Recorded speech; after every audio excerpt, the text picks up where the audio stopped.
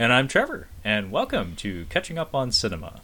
If you aren't familiar with the program, Catching Up on Cinema is a film analysis podcast wherein we introduce each other to films, expand our cinematic horizons, and, in essence, catch up on our cinema. So it is the month of January 2023, and we ain't got no theme this month, and I had to do a solo episode to kick off the new year, but hey, as you may have noticed by Kyle's presence on the mic, he is back. So here in week 2 of 2023, Kyle kind of had the pick, so I'm going to kick it off to you, Kyle. What film did you have us review this week? It's nice to be back, Trevor. I picked The Menu from, is this 2022 or 2023? When did this technically drop? 2022. 2022. Yeah, this was one that was not on my radar at all until it dropped on HBO Max. I noticed it a few weeks ago, and at first I looked at it and I'm like, oh, this looks like a can we just be done with the fucking chefs? Because the dude from Shameless has got a show about being a chef, and like, I could not give a shit less about this. I've watched some Chef's Table. It's very entertaining, but God, do not need a movie about it. And when I watched the preview for this, I'm like, oh, this is not that at all. This is something a bit different. And I'm like, and you got Ralph Fiennes for this? And our girl, Anna Taylor-Joy, she's been in a bad movie? No. If you've got those two, one of those two, basically, right now, it's probably guaranteed to be at least entertaining. So I'm like, I know you've got HBO Max. I'm like, let's just pull the trigger on this, because I got finished watching it. I'm like, I think you'll enjoy it. Yeah, full transparency, folks. This was a very haphazardly constructed episode. Kyle and I were just kind of like texting out of the blue. It took like a full day of just kind of like shuffling our feet to figure out what the fuck we were doing this week. We are high-stepping out of the holiday fog. Like, we are just trying to get out and get back to normal. Back to a schedule here. Oh yeah, no, my arteries are clogged with pie and gingerbread and turkey and all those lovely things. I threw my back out a couple of days ago. I'm just now getting back to good, so I haven't even been working out the last couple of weeks, so I'm going insane. Last couple weeks, son? Yeah. Try 2 months. I am soft, as the kids say. Corn dogs. Actually, I've been having a hankering for corn dogs. We had corn dogs a couple days ago. Oh, I'm so jealous. The girlfriend has actually been teasing me about that. We were at a farmer's market with, like, quote, artisanal corn dogs or something. Oh, yeah. And I didn't get one. Like, that was like 6 months ago, but I've never forgotten about that. So, corn dogs are very much in my future. Someday there will be corn dogs in this house. But anyway, speaking of the menu, I will correct you and say that Anya Taylor-Joy has indeed done at least one bad film, and that would be The New Mutants. Oh, I didn't watch that, yeah. I seriously doubt you would have watched that. Kyle is not a Marvel person, or, as we learned with our masterclass of the X-Men films, not really an X-Men person either. Not really a comic book guy, but I actually... Not really a comic book guy, except for Spawn. Except for fucking Spawn. There is a Guardians of the Galaxy Volume 3 coming out this year, so I will be going to the theaters for that. Well, Kyle's actually going to the theaters for a Marvel fucking movie. Holy shit. For that one, yeah. That's a rare occurrence, folks, in case you're not aware. But yeah, The New Mutants is terrible. It's real fucking bad. Hopefully we'll get to review it someday. Yeah. But yeah, actually I hadn't thought of it until you brought it up during your intro just now. But we are kind of inundated with like foodie and chef media lately, like chef fiction, if you will, not just reality TV and whatnot. Because there was also like a one take film about a chef. It's set in a restaurant, and it's like it's stitched together to appear as if it's one shot. It came out, I think, 2022 also. Maybe 2021. You'll have to look into that, because I heard some good buzz about it. It's not a stunningly reviewed film. I can't remember the title off the top of my head. But point is, chef media is very much in vogue these days, and thankfully this film takes a little bit of a subversive angle on that kind of stuff. So it actually kind of earns its place amongst all those other chef-related medias. But this was a movie that I had heard a decent amount of good things about. It is slightly divisive as far as I understand.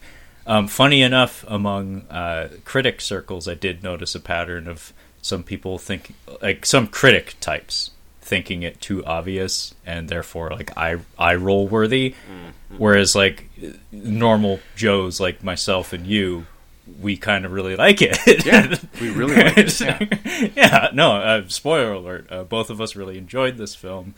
However, myself, I found myself bombarded with perhaps a little too much sub and meta text, to the point that it was getting distracting. It didn't detract from the quality of the film. It's just I have that kind of brain that's always searching for depth and meaning in the art that I'm consuming, and as a result, I was like kind of going cross-eyed at times, taking it all in.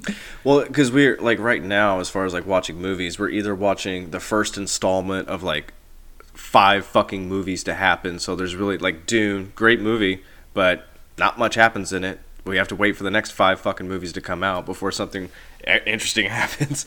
So yeah, I think we're just like, when we get like these, it's just one. We're just gonna have this one little movie, and it's just gonna be a little story. And it's kind of hard to like for you and I at least. It's hard for us because we're so busy to find just these little. We're just have one little story, and we're just gonna enjoy this 90 to 100-minute movie. So I can see how you would just kind of have your analytical mind on like, what's going on in this, and it's like just stop that. Just let the movie happen at you. A lot of the stuff is just going to be obvious, right on the sleeve, and just enjoy it. And I feel like I told Steph, I'm like, we got finished with that. And I'm like, the older I get, the more and more I love Ralph Fiennes. And this movie is one of my new favorite roles for him because he's fantastic in this movie.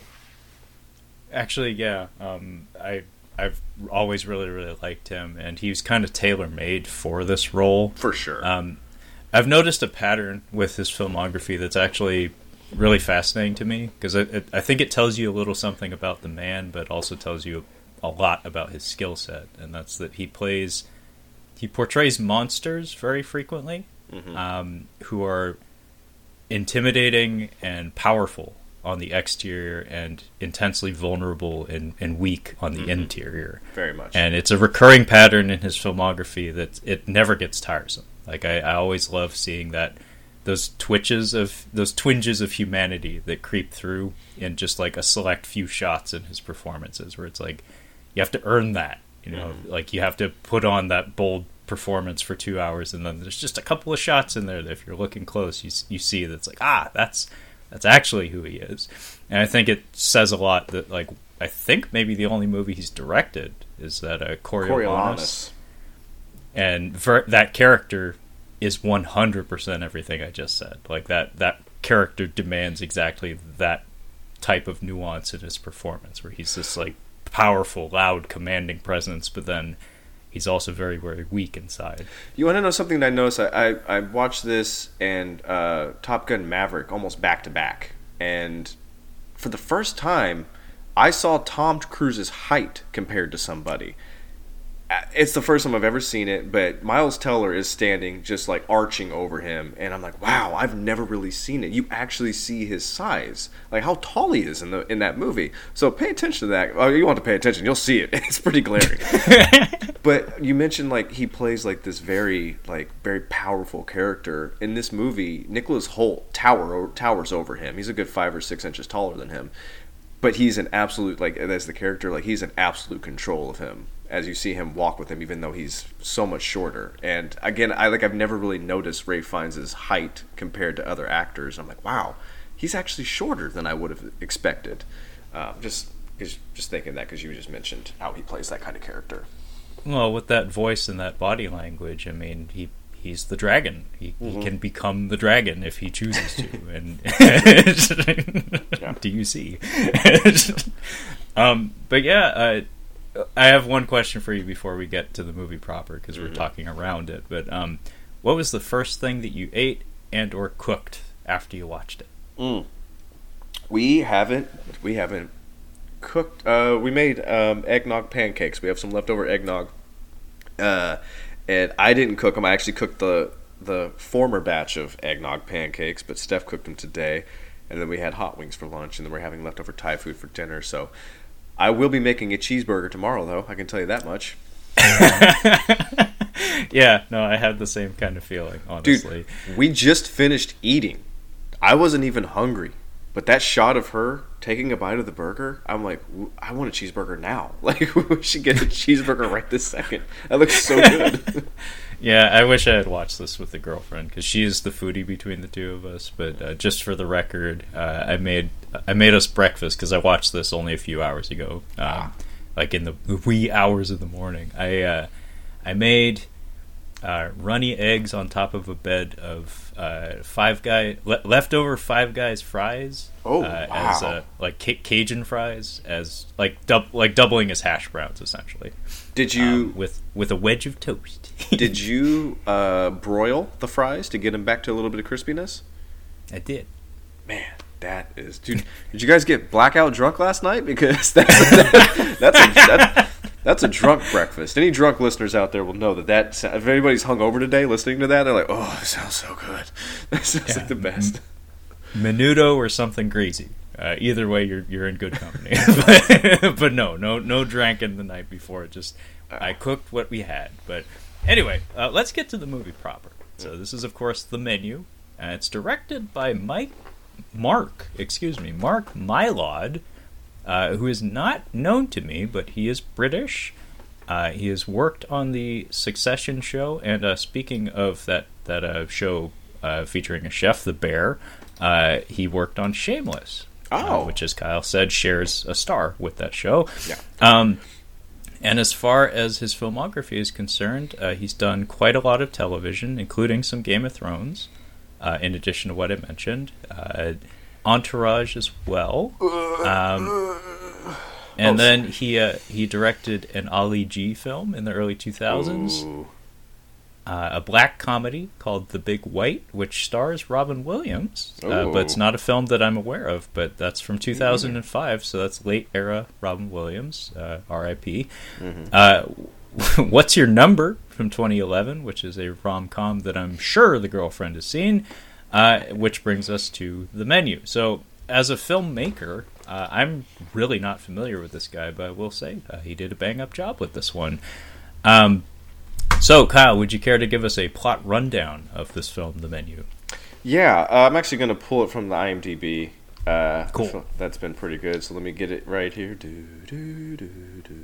A young couple travels to a remote island to eat at an exclusive restaurant where the chef has prepared a lavish menu with some shocking surprises.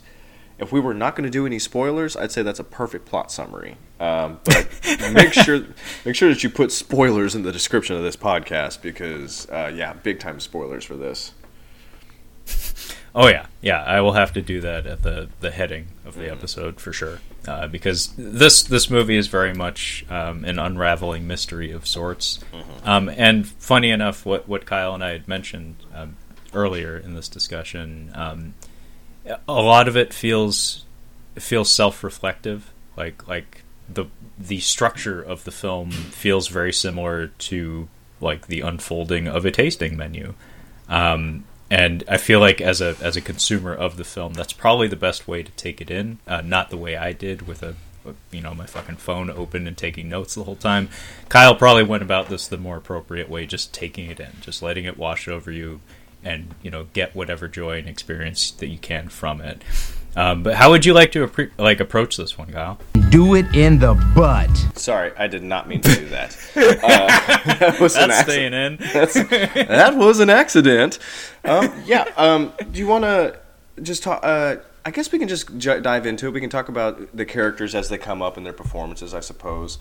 You'll have to start me off because I don't remember exactly how this opens. Okay, so we begin on a black screen, and we get the sound of an orchestra like tuning up or warming up. It's a very familiar sound if you've ever heard it. And we get on-screen text saying, invites you to experience the menu. So it's very much putting you in that like high society vibe. Okay, I'm going to stop you real quick, Trevor. I wanted to ask you something at the top, and one of the things I really did like about this movie. Have you ever watched Chef's Table? I have not, but it is name dropped in this film, as far as I remember. It is. It's a good show. It's kind of what put, at least as far as like mainstream America, It's what kind of put people onto avant-garde Michelin star restaurants, basically. Like, it was kind of what I had never seen anything like that this kind of stuff until I saw Chef's Table. But you notice the little things where they say what the dish is. Basically, you'd see it in the screen. That's Chef's Table. They do the exact same thing when they like show the dishes of what it is, which I thought was a really funny touch to this movie. But the opening kind of lends itself to that. I just wanted to point that out. Sorry. No, very much worth pointing out. And these are trends that I'm so far removed from that I don't have the ability to track. However, I do have a theory about this foodie culture. Proliferation of social media probably gave rise to a lot of it. The ability to post food porn images to gain social media clout very much probably influenced the growth of that as, you know, a consumer market. But then too, kind of like an equally dark spin on it, like part of me wants to say that socioeconomics have a lot to do with it as well, in that purchasing property and houses is something that's kind of fallen out of fashion, and as a result, even cars are something that not a lot of people, especially in urban areas, bother with or can afford. So more disposable experiences are kind of what people go to for their pleasure or their status symbols and whatnot. But anyway, Kyle has had his hand up for a solid minute now. I'll let you speak. Thank you, Trevor. Sorry, I wanted to tell you this before I forgot. So my wife and my sister-in-law, we went to Oregon for their cousin's wedding, and the day after, we're like, hey, let's go into Portland. Let's go check out. There's a food truck over here that Steph had seen on Chef's Table, and they're supposed to have really good barbecue. They have pretty good barbecue. Still the best barbecue I've had is in Kansas City. But we went over there, and it's one of those food truck locations in Portland. You know them. And it's just, full of people. And it was a good 20 to 30 minutes while we're waiting for the food. And I'm standing there, and this lady comes up, and she goes, hey, is John here? To the person in the food truck. And he's like, what? She's like, is John here? She's like, no. She's like, oh, I saw him on Chef's Table. I wanted to come in and say hi and said that I really loved his food. And he's like, yeah, no, he's not here. She's like, oh, okay. Well, tell him Nancy from Cincinnati said hi. And he's like, oh, I will. And I'm like, Jesus Christ, lady, come on. And I'm just like, oh, man. I kind of feel bad for those Chef's Table people or those people that do these shows that obviously it brings in a lot of business because it puts them on the map. But at the same time, you get people like that. Well, yeah, anytime something reaches a certain level of popularity, you'll just get those people who show up just because the prestige that comes like with associating with that brand or with that name. It has nothing to do with like their actual taste or preference. It's just, this is a known thing, therefore I will be there. Folks, if you haven't been to Portland and you haven't been to Voodoo Donuts, go anywhere else. Don't stand in line for that. Yeah, I can't recall where the girlfriend and I went when we were in Portland most recently. Not too long ago, in fact. But neither of us have really bothered to brave the lines at that place because we found a perfectly awesome donut place just like nearby to the hotel, and it was terrific. Yeah, you can find way better. Portland has a lot of good food. Yeah, it does. Don't go for Voodoo. But anyway, our movie goes from that title to Anya Taylor-Joy is introduced to us, and she's introduced to us smoking on a pier. Mm-hmm. So she's at the pier, and immediately she is chastised by Nicholas Hoult. So our two characters are Margot and Tyler, and it's Anya Taylor-Joy and Nicholas Hoult, and he is chastising her because he tells her that doing so will kill her palate. Mm-hmm, mm-hmm. He's right. And he makes reference to flavor profiles, mouthfeel, and she eventually acquiesces. But this is like within 2 sentences, basically. We get a solid introduction to the nature of these two characters. We have him, who is your stereotypical overly enthusiastic foodie type, and then you have her, who could not give 2 shits. Yeah. Clearly, and is also ignorant to this type of culture as well. I.e., I guess in my case, she's the audience proxy because I've had maybe one fine dining experience in my entire life, and I was terrified the entire time. I didn't want to touch anything. Nice. So we also learned here that as we're heading to the restaurant, there are only going to be 12 customers, and I think it's 12.5K a head is what is said. I think it's probably pretty expensive. And I don't know how expensive these Michelin star restaurants are. I think they kind of fluctuate and vary, but I feel like that's pretty expensive for this experience. I mean, my rent is not even a tenth of that, so yeah, I'd say that's quite a lot. That's prohibitively expensive, which is, of course, the point when it comes to exclusive restaurants like this. And by the way, the restaurant is called Hawthorne, or The Hawthorne. It also happens to be located on an island of the same name. Island, very important. Keep that in mind. And I love seeing cinematic progressions like this, where we get to see really efficient filmmaking. Because, as I said, we had our two character introductions within 2 sentences, like 2 shots. We already have a decent idea of who they are and what they're about. And then we start to get this procession of all the other people who are going to the restaurant with them. And again, within a couple of shots or a couple of offhand comments, you have a decent idea of what to expect from those people going forward. So first people are the tech bros, as I was calling them. It's a trio of very bro-y types who also happen to work in tech. Go figure. But like one of the big ones that registered with me immediately, because I'm watching this thing with a fucking magnifying glass, like that's how I approach this. And again, in retrospect, I think that was the wrong way to approach this film. I think Kyle did it right, and we both enjoyed it. But something that registered with me immediately was Anya Taylor-Joy like tries to hide her face and says like, "Oh shit." She mutters like under her breath, "Oh shit," when she sees an elderly couple. Like it's an old man and an old woman. And as soon as she sees the guy specifically, she's, "Oh shit," and she looks away. And so it's connections, revolutions. Like there's something going on. There's a past between those two characters. It was so subtle that Steph didn't even notice it, and I thought that I made it up.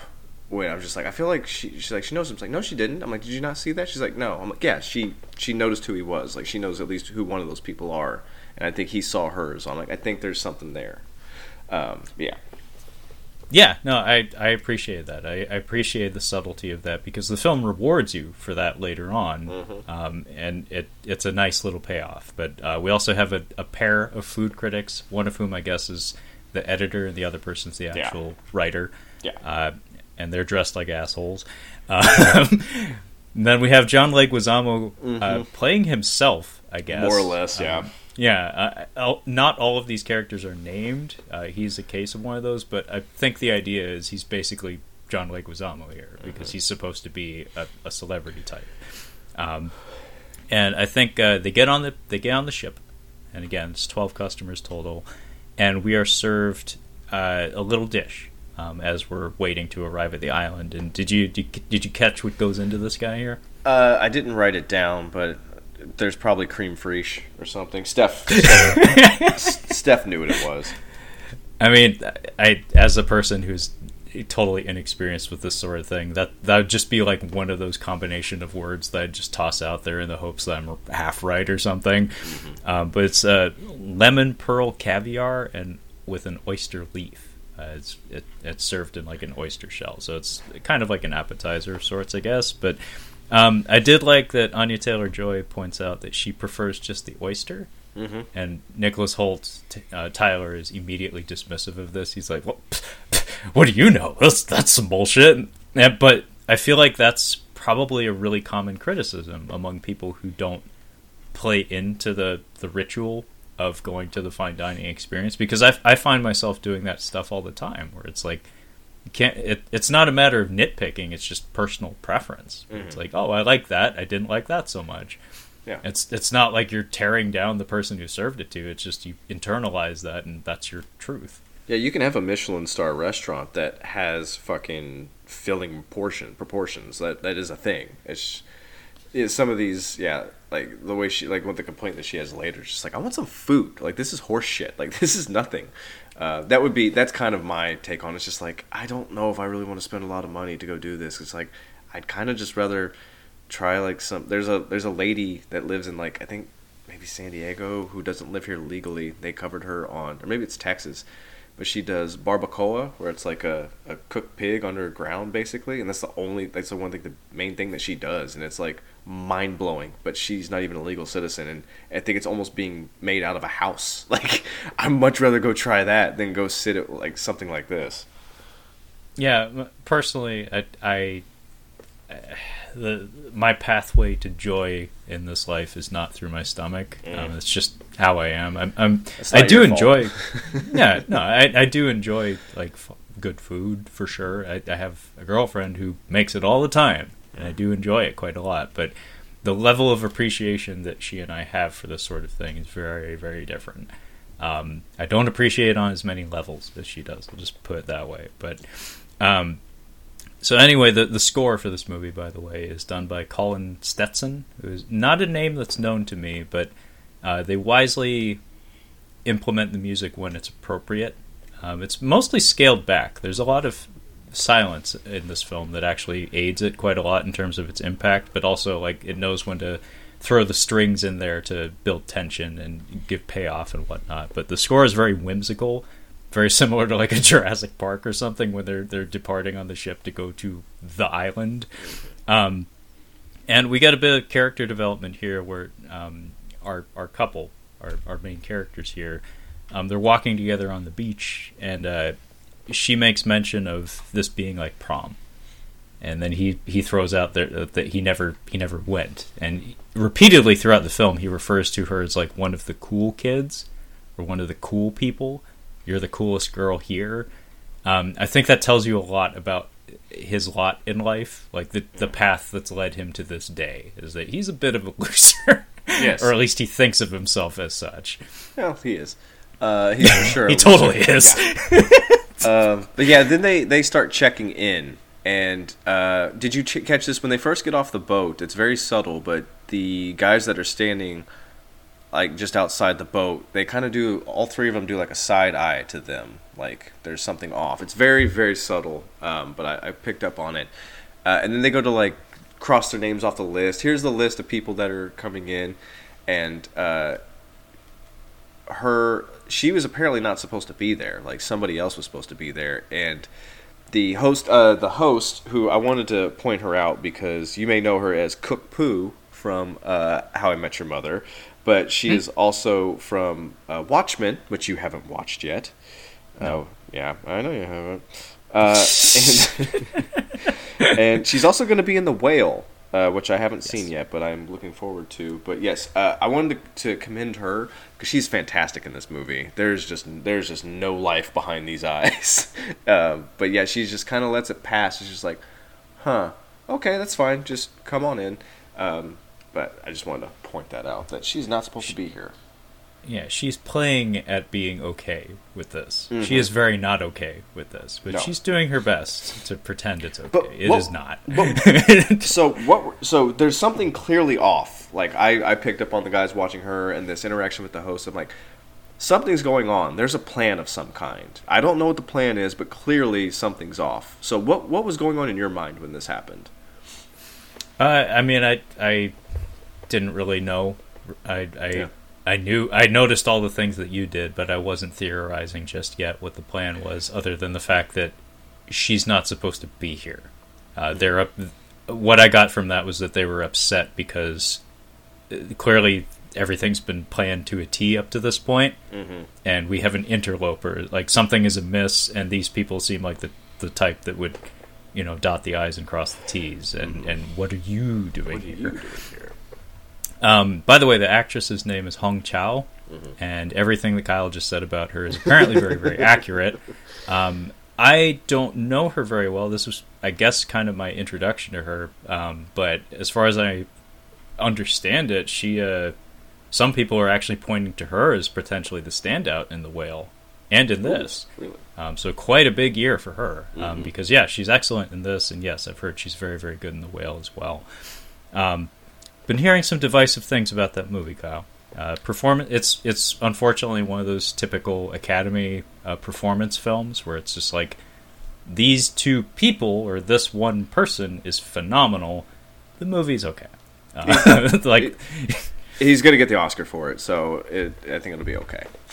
I don't know who else would take it, but anyway, that's just what I've been hearing. I haven't watched it myself, but yes, Hong Chow plays Elsa. She's the hostess, essentially. She's kind of the number two to our chef. Our cycloptic friend, yes. That would be great, actually. Just like she has an iPad, just to make her even more intimidating. Yeah. That hairdo and that line delivery, terrifying, absolutely terrifying.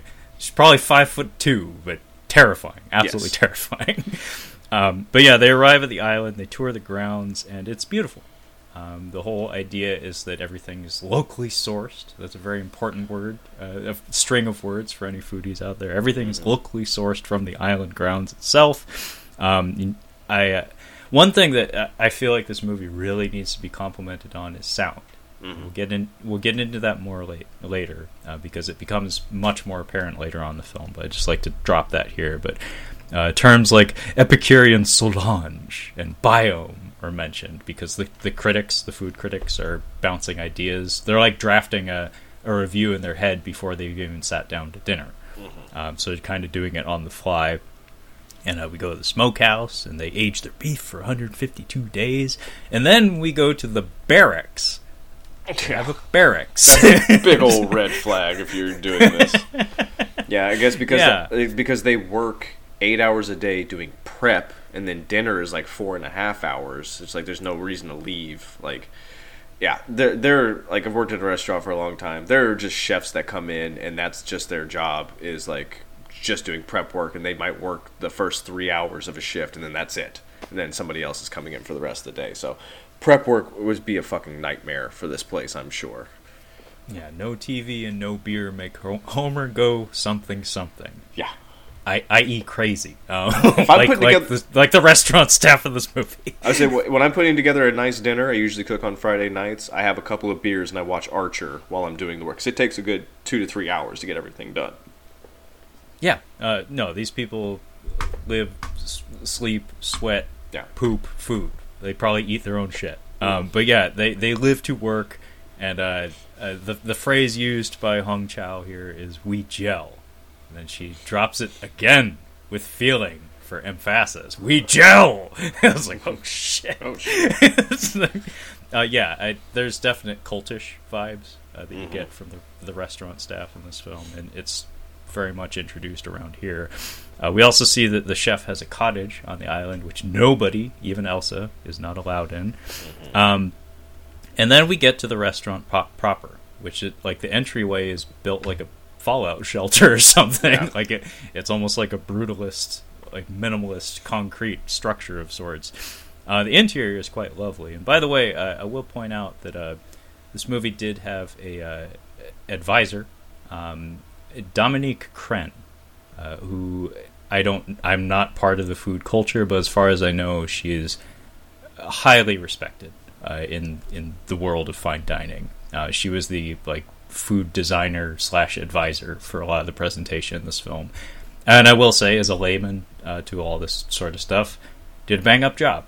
The food porn in this film is quite nice, even to someone like me whose dick does not move for those sorts of things. Anyway, they get into the restaurant, and our old wealthy couple, two very, very white people, like absolute white bread people.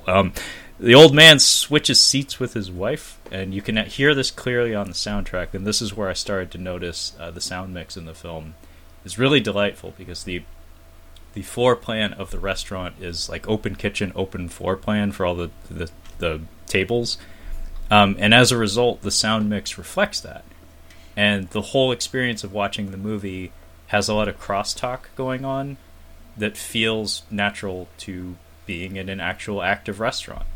There's a lot of instances of offhand comments being uttered by parties who are not visible on the screen, being apparent in either the left or right channel of your audio mix. So this is a very good headphones film, is what I'm getting at, because you can hear chatter, you can hear like speculation and like just tiny conversations going on just outside the frame, and it feels very, very lively and very natural, and also like the way it's written. Nothing is wasted for the most part. Like a lot of these comments that you either hear it or you don't. If you hear it, it actually contributes something. Like, it's not just noise, which is really kind of cool. It's very seldom that I notice something like that, but I feel like it like contributed quite a lot to the film. Did you pick up on that at all, Kyle? No, I didn't really pick up on that. I was too busy trying to figure out what's happening. I didn't notice any music. Yeah, I did. I mean, I guess I did notice that it sounded like an actual restaurant inside. I didn't have any hang-ups, or it didn't really, like, I was just trying to pick up on what people were saying. I think I was more interested in the dialogue and what the actual, like, what was happening in the story. Like, I'm trying to figure out this mystery because I've got that. I've had that, like, mystery. I'm like, what's going on? I need to pick up on details, little things. So the ambiance wasn't something that I necessarily picked up on. So you were hunting for reveals, early reveals and whatnot. This movie does a good job of holding back for quite a while. Yeah. It maintains a sense of tension for sure, but it takes its sweet time getting to like when it actually starts to pull back the curtain a little bit. Mm-hmm. Yeah, I like with this. So they get in there, and Nicholas Hoult. They're like, hey, they come in and it's like, please take a seat. You're more than welcome to come up and look at what the chefs are doing. And I think maybe Nicholas Hoult took a picture or something. He took a picture of his food on the little boat. But he gets up there and he's like asking one of the little chefs in there what he's doing. And the guy's cordial at first, but then he tries to ask a follow-up question. And he's just like, take your seat, like kind of snaps at him. But he follows it up with, we're going to serve food here in a minute. He's like, okay, I guess so. But spoiler alert, Nicholas Hoult keeps taking pictures of his food, even though he's now been explicitly told not to take any photos. Yes, he was told directly, do not do that. But he insists on doing it pretty much every dish that's served to him. And also Margot, Anya Taylor-Joy, she points out, like, well, they're talking about the experience he just had speaking with that sous chef, and he's like, the guy knew my name, like he knew about me, and she's like, yeah, I mean, a fancy place like this, you'd kind of expect that if they're giving you $12,000 just to show up for one night, but she notes that you didn't ask his name, and it's like that's a demonstration of character. That's like, yeah, you know, it should be a two-way street, you know, courtesy should go both ways, but the interaction didn't call for it because it was very off-putting to have someone kind of snap at you and say your name. It's just like, I'm not going to ask them what their name is at that point. I'm more like puzzled. Yeah, I guess if you're Kurt, like if your name, like the reveal of him knowing your name comes with like a little bit of a not a threat, but just like a hey, get out of my fucking face, go sit down.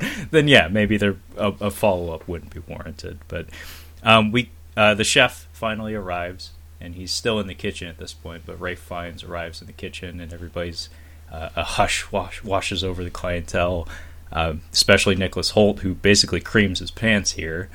He is his biggest fan, for sure.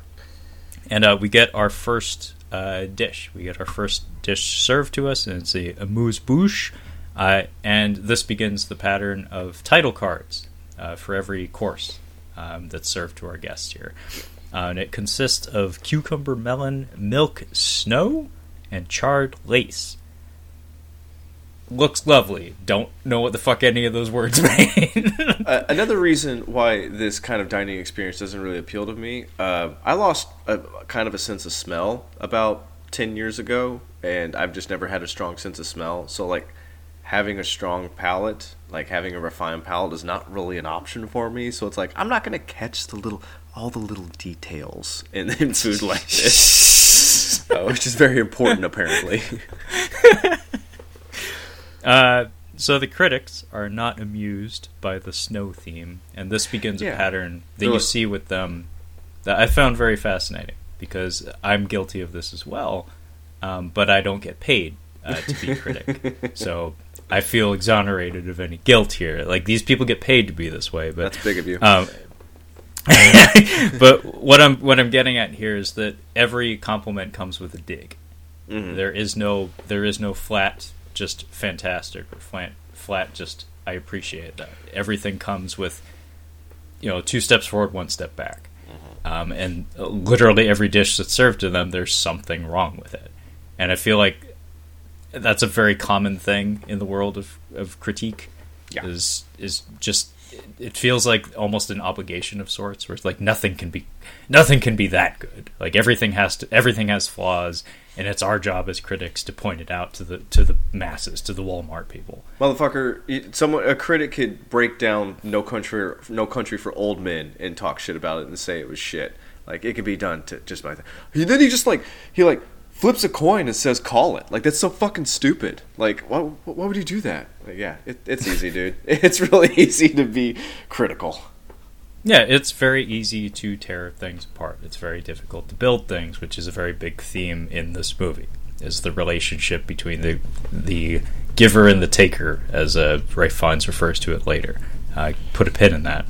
Yeah. And yeah, we see Nicholas Hoult continue to take photos of his food, and this is where the sound mix really became apparent to me, because I noticed all the eavesdropping that you as a viewer could do was really fun for me. It's like a playful exercise of taking in all the sounds and the side conversations and stuff. And a very interesting thing. Oh, go ahead. While you're on the topic of eavesdropping, I want to get you in on a little inside scoop. We as servers, we're listening to you guys talk. We listen to your conversations all the time. I've heard some crazy, stupid shit, but just be mindful if you're out there dining. We are listening to everything you guys are saying.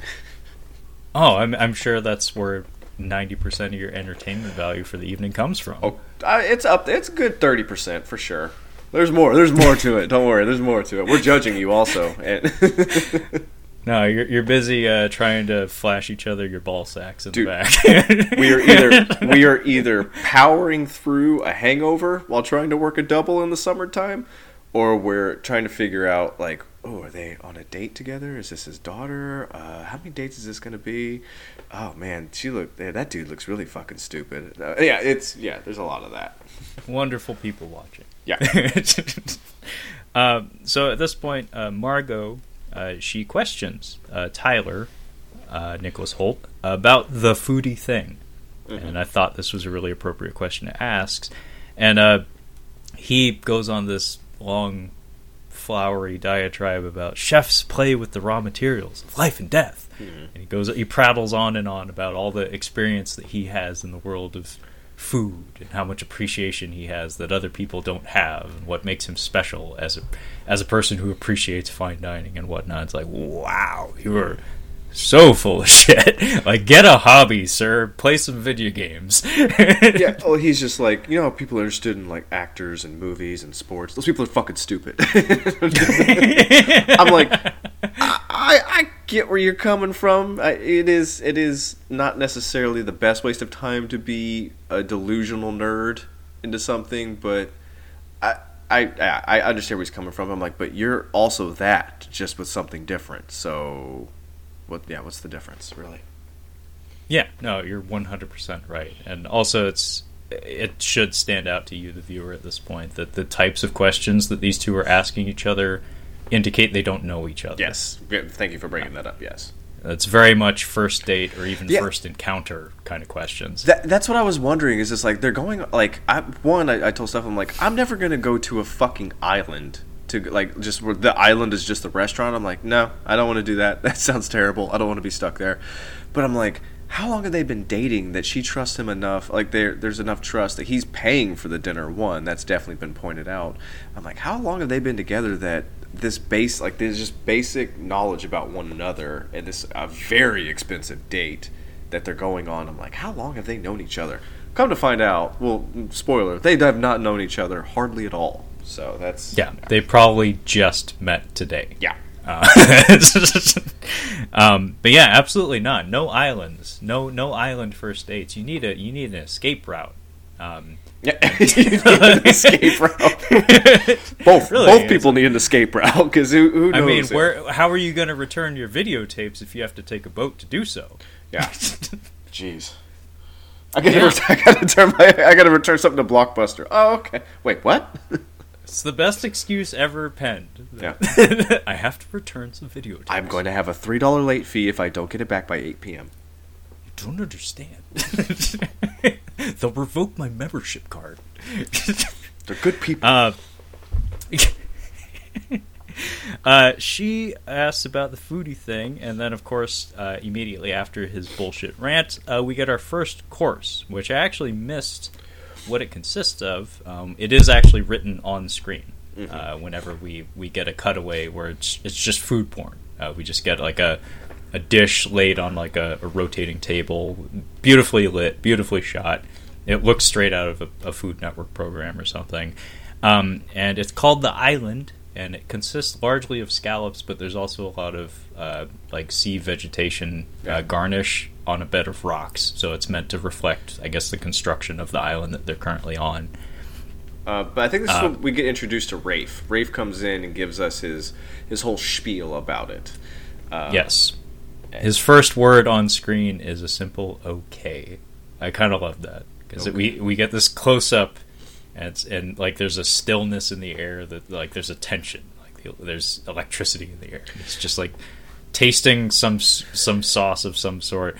And without even looking at the person who clearly put it together, he just puts the spoon down. He says, "Well, okay." One of the things about like chefs like this that they do on Chef's Table is you kind of see with a few of them how do they interact with their staff, because you've seen chefs. I mean, I'm sure you've seen Hell's Kitchen. You've seen Gordon Ramsay interact with his. Yes, I have. That's one of the few restaurant shows I've watched. There's a fascinating clip of when I don't know if he was his. I think he was his sous chef at the time, but Gordon Ramsay is the sous chef of Marco Pierre White, who was like the first like celebrity chef. Like he was a big deal, and it's just interesting to see the way like Gordon Ramsay's body language with him. It's a fascinating clip. I'll find it for you, but.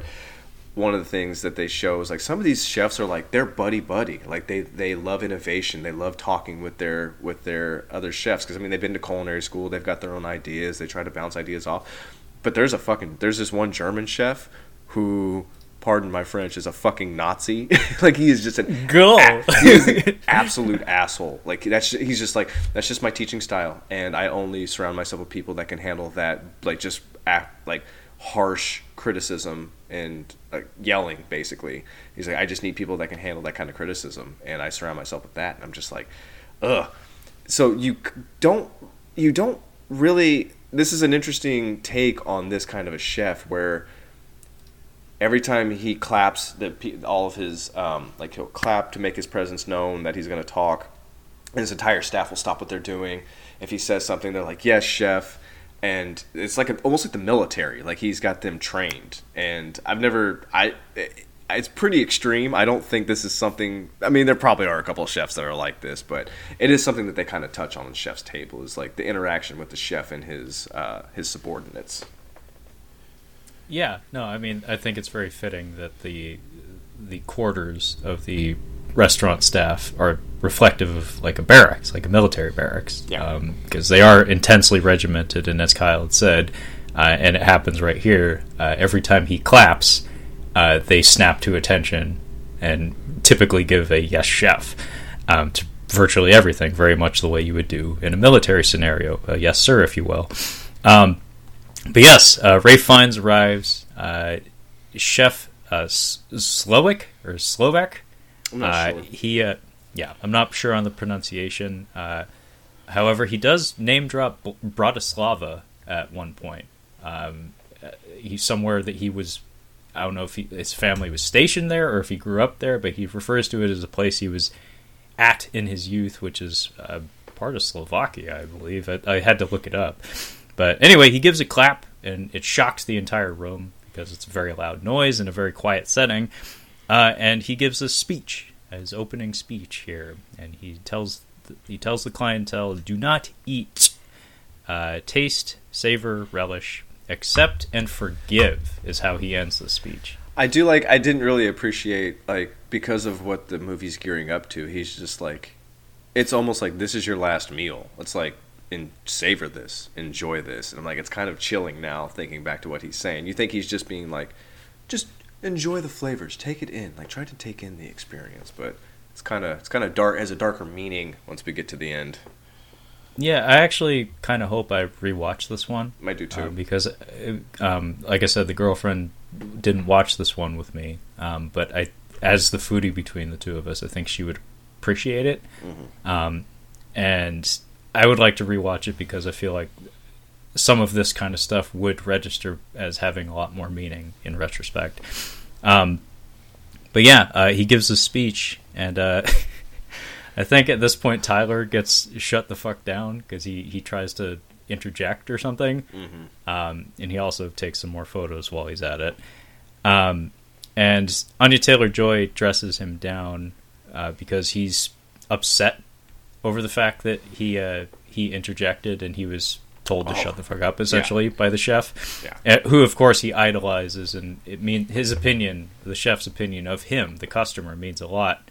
And she's like, you're the customer. It doesn't really matter what he, the chef, thinks of you. Like, you're paying him quite a lot of money just to be here. Like, it's interesting that she zeroes in on the relationship between the client and the you know what I'm getting at. Yeah. Anyway, the critics enjoy this first dish. They're eating the ocean is what they settle on as, I guess, part of the text of the review.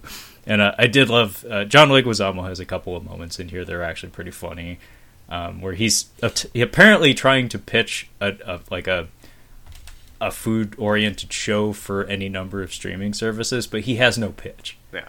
And when he's questioned on what the nature of the show is going to be, he's like, yeah, I'll go to South Africa, I'll put some stuff in my mouth and talk about how racism is bad. Yeah. It's like, yeah, that is an episode of television. Yeah, you totally could make an episode of exactly that. Yeah, unfortunately, it's Zac Efron doing this shit, not him. So yeah, unfortunately. I like John Leguizamo quite a lot. And the gal that he's with is like someone he's in a relationship with, but also like his assistant or something, and she's apparently trying to break away from him. I think it's just his assistant. I'm not sure if they're in a relationship together. I didn't get that vibe, but you could be right. I just didn't catch that. Yeah, hard to tell. The point is, she is kind of on the outs. She doesn't want to work for him anymore. So this might be their last gig together. The tech bros are unimpressed. They're kind of shitting all over the dish, like quite loudly, by the way.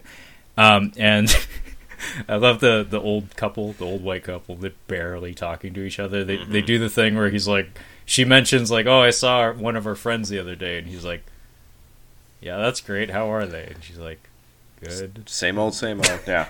They just have nothing to say to each other. Yeah, no, it's a loveless marriage that has gone on for years. And they reminded me of the old white couple from My Big Fat Greek Wedding. The recipients of the Bunt cake. Just Bunt. Yeah. Bunt.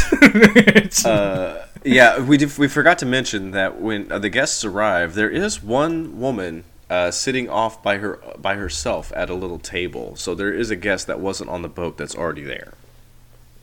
Yes. But yeah, there is an older woman that's just throwing back the wine. It has no time for anybody in that restaurant. So this movie does make a bit of a pivot into, I think, a dark comedy.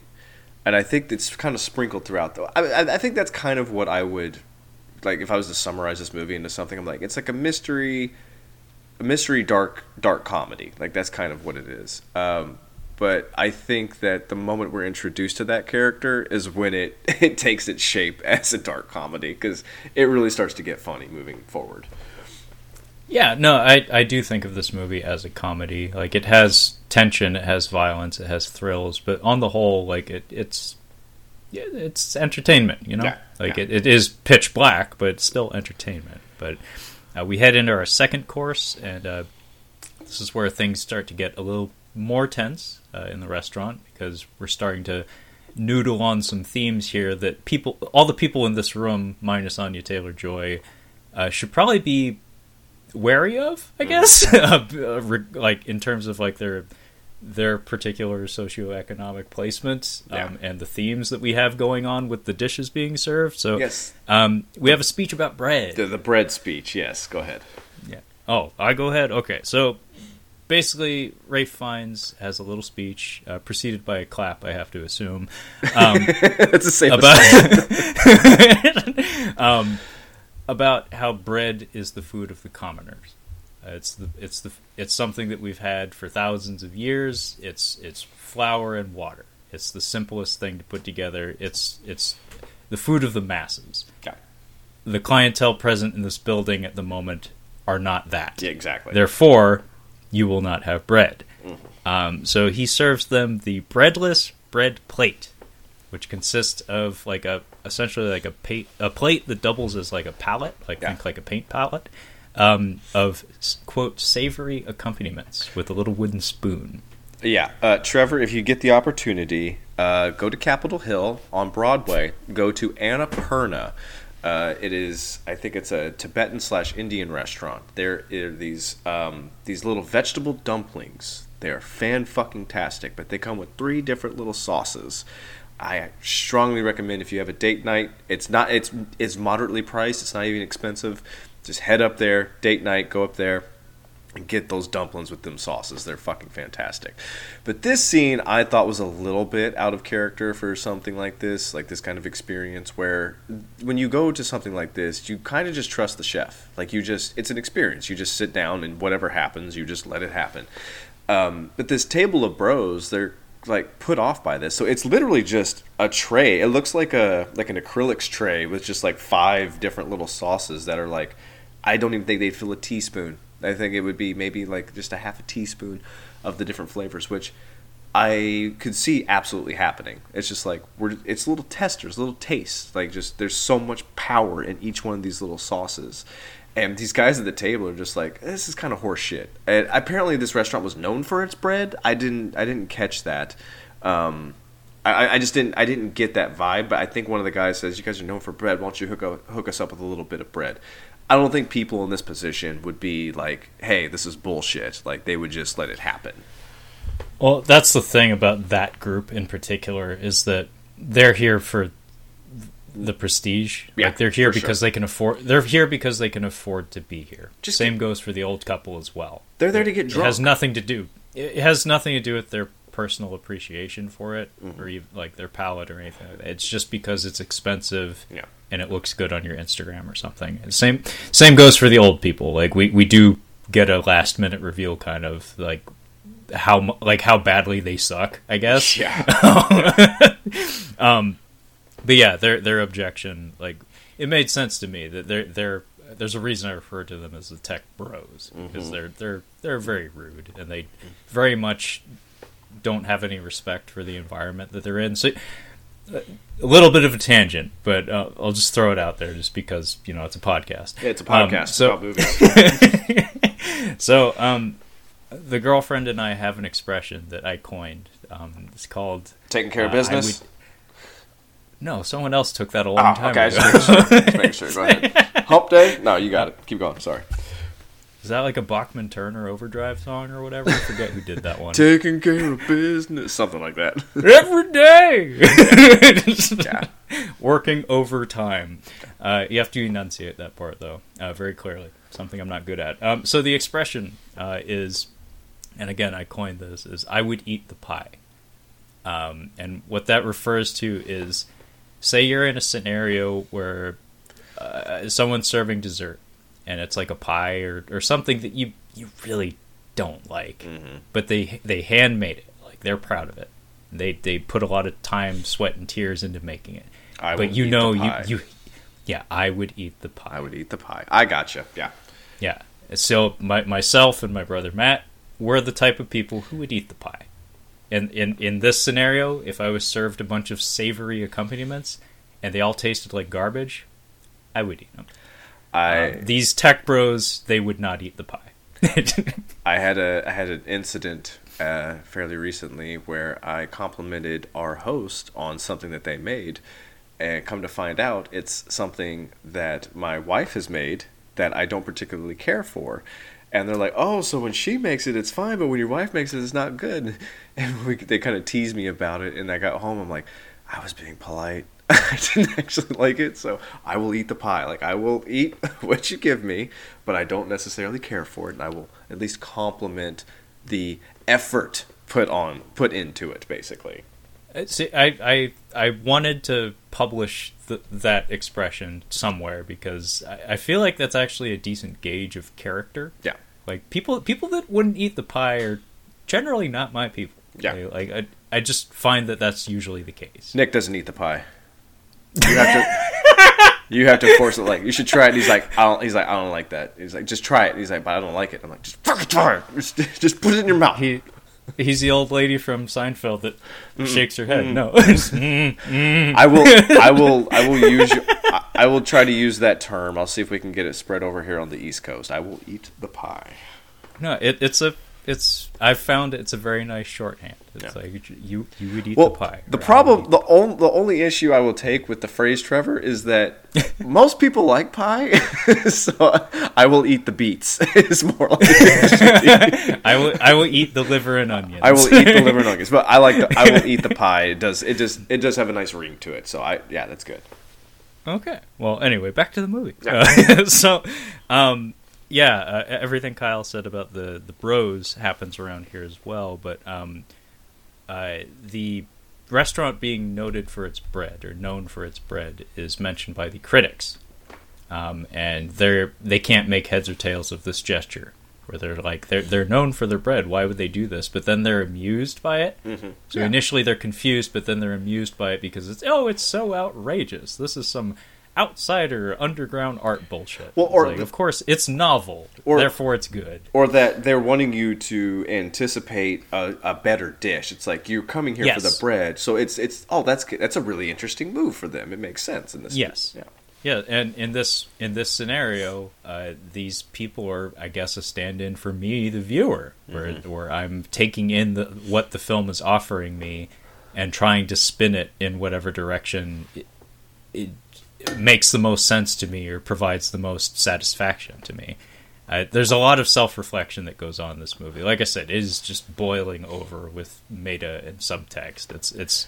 It's gross almost, but Nicholas Hoult here has a line that he's talking to Anya Taylor-Joy about. The game is to guess the overarching theme of the evening. Mm-hmm. You won't know it until the end, and put a pin in that because that is essentially a statement that references the construction of the entire film. Correct. And indeed the structure, the chapter structure in the form of the courses, the movie unfolds very much like a tasting menu, and that statement that he just gave is very much the way the movie progresses. It's very well considered. I really appreciate that.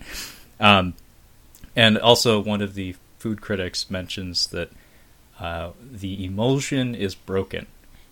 One of the little savory condiments or what have you, the emulsion was broken. And Hong Chow, Elsa the hostess, as Kyle had said, we are listening. Yeah. Ears are everywhere. They're wide open. So she heard that. And what does she do about it, Kyle? She brings her a whole, almost like a dog bowl of this sauce that she's talking about, which is pretty great.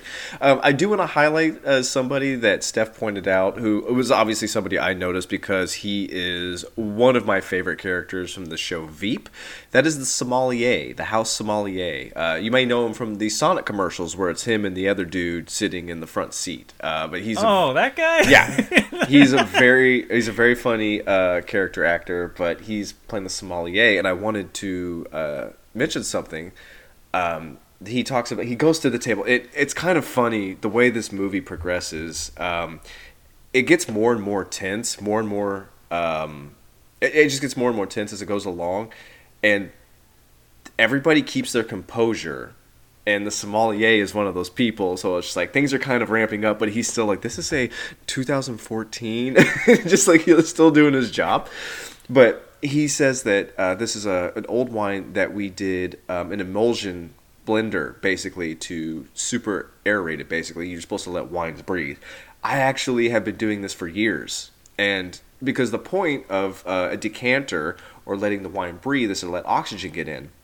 Well, it's like, well, I want to drink this wine now. I don't want to sit here for 30 minutes, and I don't have a decanter. So I'm like, I'll pour it out, whisk it a little bit, and then pour it back in the bottle. And I think that it works really well. And then he pointed out that they basically do the same kind of technique. I'm like, fuck, I was right. Like, they're actually doing this. I was onto it. But I wanted to pat myself on the back there for figuring that out. So that's my pie phrase for this episode. Get in my belly! All right. No, that's a astute observation on your part, because if you know the concept of it, and you do something like that to like aerate it with a whisk or something, then it should achieve, in theory, that should achieve the same goal. So one of the things that I do when I'm cooking is I have Gordon Ramsay. The thought, like when I'm doing things wrong, I can just like, oh, I'm doing something that he would just be fucking Calling yelling you at me. donkey? Just calling me a fucking idiot. He's calling you a fucking donkey. I'm never trying to impress him. I'm just always thinking about, oh, he'd be so pissed if he saw this. But that's one of those things where I do the whisking basically of the wine. I'm like, oh, I bet he would fucking lose his shit if he saw that. But it's raw. Raw. Fuck that dude. I love Hell's Kitchen. It's so awesome. Yeah. No, he is entertaining to say the least. Oh, it's fucking amazing. But yeah, we get a butt clenching moment here of tension where the tech bros, as Kyle had said, they're upset that they didn't get no bread. Yeah. And they flag down Elsa as if she's your standard basic. As if she's gonna fucking do something about it. Yeah, as if she's here to serve you in that manner. Bitch, have you not seen her body language? She is in control. Yeah. Yeah, have you seen that aggressive haircut? She has no time for your horseshit. But they drop some lines here that are exactly the kind of things you do not want to hear. You know who we are. Oh, yes. Yeah. Oof. And they name drop who they work for. Yeah. Or they work with is how they phrase it, and then she tosses it back at them. You work for them. And we don't know it at this point, but we do learn that the person that they work for is the angel investor / owner of this restaurant. So they feel that entitles them to some special privilege. And then the icing on the cake, this conversation ends with a "that'll be all." Thanks. Yeah. That'll be all. Not in my vocabulary, but Hong Chow whispers in the one fella's ear just before parting, "You'll eat less than you desire and more than you deserve." Mm-hmm. Yikes! That is not even a veiled threat. That is a straight up threat. And at this point, Nicholas Hoult he's scrambling to get some more of them savory condiments, because anything that's served to him, he would absolutely love to lap up. It doesn't matter what it could be a lump of shit, and he would think it's God's gift to man. So Margot hasn't touched anything at this point. Like she's totally unimpressed. She doesn't like anything on the menu, and so he's trying to take hers. And in the process, he breaks a glass, which draws attention to their table. And the chef confronts Margot and asks, like, "Why are you not eating?" I would say, I don't remember which stand-up comedian it was, but they were talking about, like, if you really want to fuck up a comedian and you're sitting close to the front where they can see you, don't heckle. Don't laugh is the thing to do. Don't laugh. That will completely distract them, apparently. Like, that's something that really messes with them. At least with this one comedian who said that. So I'm like, yeah, the best way to get under somebody like this, get under their skin, is to not even give it a chance. It's not say that it's bad or good, just don't even try it. And that's kind of what happens here, where he's pretty upset that she hasn't tried anything. This interaction is pretty great. Yeah, no, it's very tense, and they have a lot of confrontations through the film. Perhaps a few too many, if you ask me. Yeah, I agree. If I'm being honest, I didn't need them to have this many skirmishes throughout the film. Like I got the message after 2 or 3, but he insists that she eat, and she completely refuses. And I did notice a couple of shots sprinkled throughout the early portions, like when he first arrives on the scene, that he's noticed her. Mm-hmm. Like he knows who's supposed to be here, and he zeroes in on the fact that she's not supposed to be here, which was kind of neat, because it builds to this moment where it's now they're face to face, and now he's addressing her directly. Aside from the tacos and his overall just speechifying, that's the only real issue that she poses. So I guess that little bit of going wrong is enough to mess with him. But yeah, it's kind of, I guess, like, the reveal was kind of underwhelming with how she fucks it all up for me. I don't know how you felt. I didn't find it to be underwhelming or anything. It's just this movie is 106 minutes. It's not over long, and yet I feel like it could have been a short film and still been very effective. I just felt like there was maybe just a little bit more material, and this is me parroting the food critics in this film. This is me nitpicking a film that I quite enjoyed, so I'll just cut it off there. Yeah. But we also see that the chef has a moment with the old lady that's been guzzling wine. He just kind of like puts his forehead against the top of her head. No words, but clearly he has an attachment to them of some sort. Third course is memory. And I forget what goes into it, but this is where the sommelier steals the show for one brief moment, where he's serving the wine and he's listing off all of its attributes, all of its traits, and he uses the phrase longing and regret. Notes of longing and regret. What the fuck does that mean? That's one of those things where they don't, it's like, it's almost like he threw it in there just like to see if they'd even catch it. But Nicholas Hoult is so, or Tyler, he's just so not even paying attention. Oh, yeah, it was great. I love that. Especially because, as Kyle said, the guy's delivery is ever so perky, and he's just on all the time. Yeah. Longing and regret. Margot, at this point, she looks over at the old couple, and then we actually cut over to the old couple and see their reaction to her repeated like glances over in their direction, and they get kind of fussy. Like the woman is like, "Do you know her?" And he's like, "Maybe." It's like, I think he knows her. I think you'd remember her. Look at her. I mean, look at her eyes; they're the size of your chest. There's a very memorable face. Very memorable face.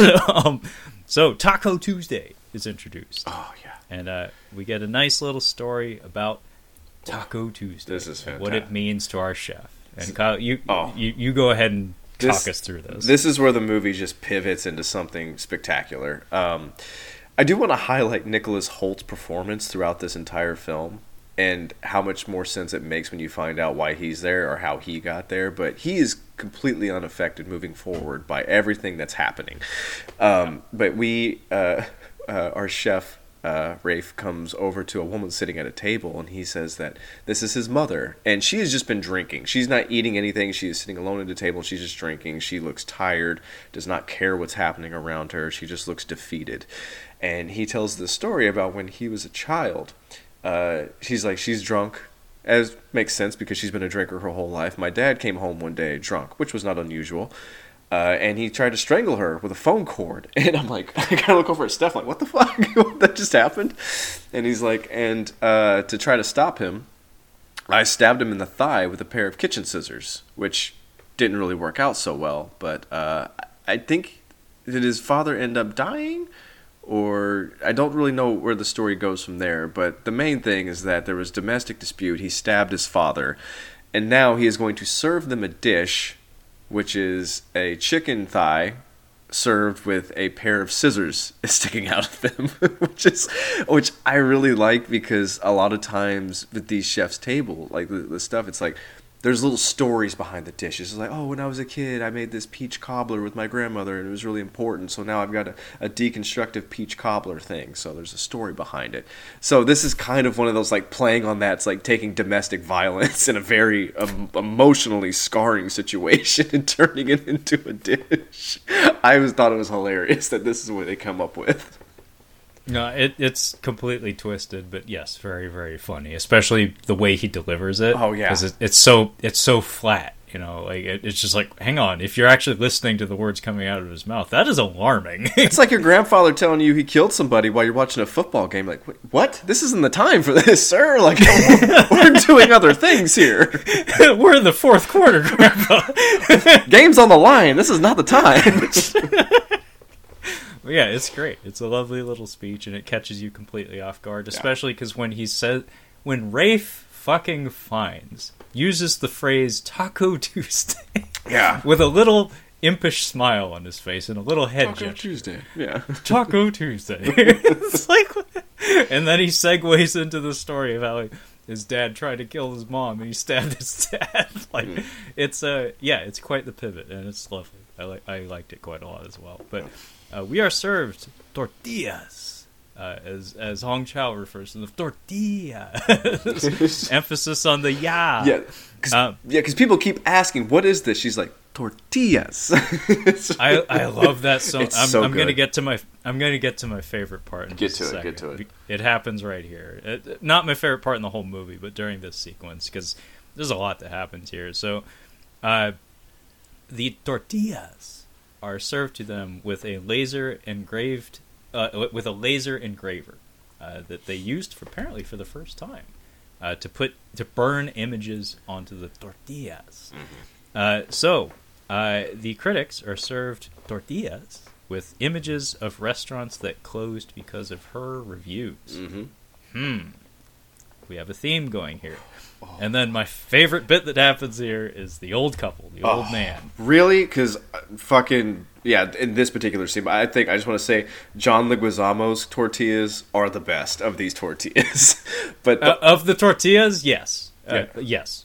I saw this coming a mile away when it came to the tortillas. I'm like, they're absolutely going to have him hooking up with another chick on these tortillas. But please, go ahead. Yeah, no, what made me laugh out loud, and remember I was watching this very early in the morning on the laptop in bed, girlfriend was asleep, so I was laughing out loud. Yeah, pretty much.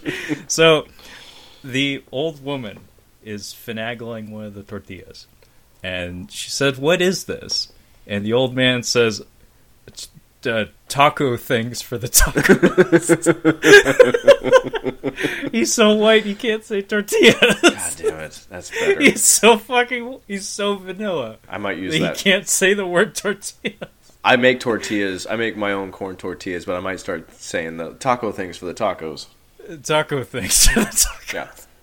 I thought that was hilarious. But yes, the old couple's tortillas are engraved with a bunch of photos of them, mostly him, and then one of them happens to have an image burned into it of him and a young woman who appears to be Margot. It looked like Margot. It easily could have been anyone, but the point is he's been stepping out on his wife. For sure, yeah.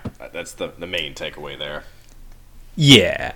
And Nicholas Hoult gets images of him from that night taking photos of his food. I love it. Yeah. Oh, it's great. And John Leguizamo, as Kyle had said, it's quite lovely. He gets images of the poster art for a film called Calling Dr. Sunshine. Yes. Which may as well be The Pest. Yeah, it's the pest. The way Yes, it's the pest. It's 100% the pest. Spawn is fucking Patton compared to the pest. Yeah. Point is, this is a shitty movie that this character starred in way back when. But he kind of chuckles at it. Like, it doesn't seem to affect him as much. He's just like, huh, yeah, that's my movie. Huh. He doesn't. From his perspective, it probably made him a lot of money because other people in the movie know him for that. Yeah. But then the bros get to see theirs, and theirs is pretty interesting. They have bank statements. All three of them have bank statements, and it's showing, one, it should be a red flag if somebody's showing you your bank statement and it's not the bank teller. But it's basically showing that they have been embezzling money from their employer, or at least have been embezzling money in general. Yeah, so they're actually alarmed. Like, everybody else is disturbed or, like, slightly upset, but they're, like, actually alarmed because they're worried these could be treated as legal documents of some sort. Are tortillas admissible in court? You better eat that shit quick. The way they shake this off, they talk to what's her name in this? I want to keep calling her Cook Poo, but that's not cool. Elsa is the character's name. Elsa. They kind of like call her over there and like, hey, what the fuck is this? She's like, tortillas. It's really funny. It's pretty great. But basically, she just tells them like, this is we've got this of you guys basically embezzling money, and they're just kind of shocked by this. But dude, they try to just like to brush it off, and it's like, God, they're not gonna like this is not gonna be admissible because they'd have to show how they illegally got this. So I'm like, yeah, that's one way to look at it, but I would be way, way, way more concerned, not about going to court. I would be way more concerned about how they got this, because I think that's the bigger issue here. The rapid-fire exchange between the three of them is very telling of their character, that they are alarmed at first, but then they come to the conclusion that they're insulated, and there's no possible way that any harm could come of this. It just shows, it's just a demonstration of their privilege and their entitlement, or at least how they feel they're entitled. I forget exactly what transpires here, but Margot and Tyler get into a tiff here, and I think she's shit-talking the food or something, and he blows up on her a little bit. She's is telling him at one point, she's like, I think it might have been after the bread thing. She's just like, he's making fun of you. Like he's basically putting you guys down. This is all backhanded kind of stuff. But yeah, I think he's like getting onto her because she's not like eating basically. And yeah, he starts to snap at her, and he tells her to shut up. He says, "I'm the one who's paying, so ding dong, shut up and eat." Ooh, yikes! Yeah. No, Steph did not take that very well watching it. Sleeping on the couch after that. Yeah. So Margot attempts to leave, but she's intercepted by Elsa, who causes her to divert to the restroom instead, because very clearly you're not allowed to leave just yet. Yeah. And she goes into the bathroom and she opens a window to start smoking because she is a smoker, and it's a high tension scenario. I don't blame her. And she sees someone carrying a pair of wings outside, like someone just walking outside on the grounds in the middle of the night carrying a pair of wings. Put a pin in that. And then the chef walks into the ladies' room and confronts her on the toilet. She's standing on the toilet. She's not using the rest. She's not using the facilities, but they have an exchange here, and he continually has been insisting on finding out who she is. Who are you? And he never raises her voice, but he keeps asking this question every time they talk, which is like 3 times by now. And all she gives him is that she's from Nebraska. And she refuses to give him her real name because it's hinted at here that she's using an alias. And she tells him to kindly get the fuck out of her way. Yeah. And that's the end of that exchange. 4th course, the mess, Kyle. Yes. A hard pivot point in the film. Do you want to walk us through the mess? Yes, the mess. So what happens is Rafe calls up his sous chef, and they do notice that there is a sheet laying on the floor where he has been speaking, basically. And he brings up his sous chef, and he's like, I don't know if it's the main course. Is it the main course? I don't know about main, but it's the 4th. The 4th. He's like, this was created by our sous chef, and this man comes up in his outfit, and he's just standing there, and he has a look about him like something bad is about to happen. And you and I were probably thinking the same thing. This guy's gonna die. I don't know how. I had Hip to Be Square playing in the back of my mind. As soon as that sheet was rolled out. You got a little chow. So we were watching this, and something bad's going to happen. But basically, he's a really good chef, but he's never going to be a great chef, and he wants to be me, but he'll never be me, kind of thing. And he basically just says he's never gonna amount to be a great chef, and basically just tells him go ahead, and this guy just shoots himself in front of everybody, but not before they put like a big plastic sheet over where the kitchen is. He shoots himself in the head, splatters all over the sheet, and they remove they just kind of pull it back after that, but to the shock of the rest of the kitchen, except for Nicholas Hoult. Yeah, no, the movie deliberately cuts back to him throughout the remainder of his presence in the film and just shows that he's just completely unaffected by anything going on. In fact, he's putting food in his mouth and smiling when this happens, essentially.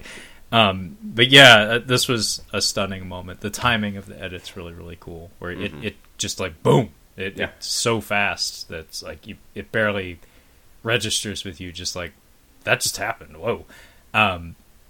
But yeah, the verbal dressing down that Ralph Fiennes gives him before he shoots himself in the mouth was akin to Nicolas Cage and Pig, another film centering around chefs and food. That happens a couple of times in this film, where Ralph Fiennes really tears people apart with his words and just his energy, his presence. He's a damn good actor. Yeah. He's good at that He's shit. good at that. Yeah. And when it does cut to Nicholas Hoult, when the gunshot happens, he actually has a line. That was a shock. I didn't see that coming. Yeah. And he says it with a chuckle. Yeah. And I did like that the audience was divided. Yeah. As to how to assess what just happened. Well, because it was so sudden that it's like I don't entirely understand what I just witnessed. Well, the critic, it's kind of an interesting idea for. I think the dish is like pieces of meat that have been. It's like a rare meat basically that's been cut into pieces to where it almost looks like brain scattered. I think was kind of what they were going for. I'm like, that's kind of a crazy idea for a dish. So it is something that you would be very shocked by. But you would probably have to sign a waiver for before you go into this. But the lady who is the critic, she's just like, no, it's fine. It's like a shocking experience. It's theatrical. He's a very theatrical chef. But even she's trying to convince herself that this is not off. And you as the viewer are kind of like, is this going to be like The Game, where it's like the movie The Game, where it's like, is this all just kind of made up and it's supposed to be a shocking experience, and we get to the end of this where it was just like, no, it was just an immersive, crazy dining experience, but we get a shot of this dude on the floor, like, oh no, that dude is dead. That dude is super dead. Oh yeah, no, it's confirmed. The violence that happens in this film, it is not staged in the reality of the film. It's really happening. Yes. And I did like that it told it straight. Like if this did have a last minute reveal of being like, oh, it was all a dinner experience, like a theatrical dining experience, I would have been like, fuck yeah, you. for sure. Get out of here with that. But yes, it's pressure cooked vegetables, roast fillet, potato confit, beef juice, and bone marrow. R.I.P. Jeremy Loudon. Yeah, by I the do way. like that. Yeah. There's a lot of those subtle gags in the text descriptions of the dishes being served. But after this, the old man, part of the old couple, he attempts to leave. And he keeps countering, like, they keep telling him he can't leave. And by the way, the people standing at the door, they could physically ensure that he does not leave. You're not getting past these guys, yeah. No, these guys are quite wide. They're as wide as they are tall, which is taller than him. And Elsa confronts him, and she's like, you can't leave, there's no boat. And he's like, well, I'll call a helicopter. It's like, oh, shit, you got a lot of money, don't you? And she's like, well, there's no cell reception, so that wouldn't work either. And eventually it gets to the point that he's inconsolable, it's not going to work out. So she arranges to have his finger cut off. Yes. And mind you, this is coming hot on the heels of a person just shooting themselves in front of everybody. And they cut off his ring finger. And his wedding ring comes off and it's redistributed to his wife. But Nicholas Hoult has been eating the whole time, just like watching all this unfold. And I forget the context, but John Leguizamo has an awesome line here where his assistant says, why don't you go talk to the chef? You said that you knew him. And he says, no, that was a lie. And she's like, why would you tell that kind of lie? He's like, because I'm a name-dropping whore. Yeah. Name-dropping whore. That's pretty great. Yeah. But yeah, the critics, they think it's all a show. And at this point, the chef, he confronts Margot and invites her into the kitchen. Mm-hmm. Yeah. Onto his territory. And this is where we kind of get the reveal of what's happening in the movie. Basically, he tells her, it's like, everybody is dying tonight. It's going to happen. And you can either die out there with them, or you can die here. And I think this is where he points out that she, maybe not here, but did he point out that she was service industry? Subtly, yes. Yeah. He does say, we're all going to die tonight, and do you want to die with those who give or those who take? Which you could also think of that in terms of those who are in the service industry and those who are in the consumption industry, i.e. customers. Yeah. And I don't know what her answer is here. He says, oh yeah, he's like, you know what, I'm going to set a timer for 15 minutes, and that'll be about the end of this next part, so then y'all need your answer by then. Yes. And she returns to the table, and Tyler is immediately jealous because he assumes that she was given special treatment or like got to sample something from the kitchen that he wasn't permitted to. and he's just yapping as she comes back to the table, and she slaps him. It's pretty great. He deserves it. And then we are so. Oh, go ahead. I was gonna say he's also like really concerned. You mentioned before he's really concerned about what the chef thinks of him. He's like, I need to get him. I need to get him alone and just like try to explain to him, or just like try to talk to him to see if he's upset. He's really obsessed with that moving forward. But yeah. Oh yes, no, he is his biggest fan, and nobody else appreciates anything that's being served tonight as much as he does, or at least that's what he believes. We're served a palate cleanser, which consists of wild bergamot and red clover tea. I have no idea what red clover tea is, but bergamot you find in a lot of fucking teas. Yeah. And I did like that Nicholas Hoult thinks he's special because he noted that bergamot's in it. I think he does that with like every dish, or he points out one ingredient that he noticed that he thinks no one else did. He's like, yes, it's like bergamot. Bitch, everybody did. Do they serve the tea before or after the running scene? I thought the tea came after, but I could be wrong. I believe it's before. Okay. You want to be hydrated before you go running. Leguizamo and the Tech Bros, they attempt to conspire, kind of like a United 93 type scenario about like how they can fight back or get out. And there is an attempt by one of the bros to break one of the windows in the dining area with a chair. It doesn't work, and I did like that Elsa just like casually takes the chair and she's like, "I'll take this back to your table." Idiot. To anybody listening out there that's seen Broad City, the main bro is Jaime, Lana's roommate from Broad City. He's very funny. He also is really good at playing this dickhead, which it's nice to see. Yeah, I liked pretty much everybody in this movie. I didn't recognize a lot of the other guests aside from the main ones, but I liked everybody's performances quite a bit. But yeah, is this where we get the where we go outside before the next course to do the run? Not before the old folks are dressed down, because the chef. He does a lap essentially, and just he confronts the critics and tells them like they suck because they have the power in their hands to tear down without building. And the old folks get it bad because it is pointed out that they've been to this restaurant 11 times. Yeah. And they can't recall a single dish that was served to them. Cod. And I did like, I did like the cod bit where he's like, it was halibut. You donkey.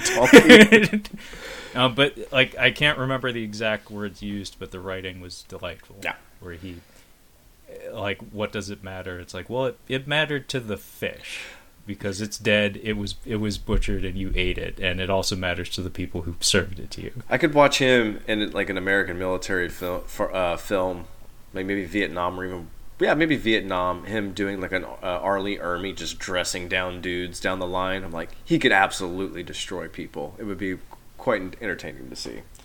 Oh yeah, no, he would be terrific at that sort of role. I'm surprised he hasn't done that sort of role, honestly. Like it's never come up really, but as far as I'm aware.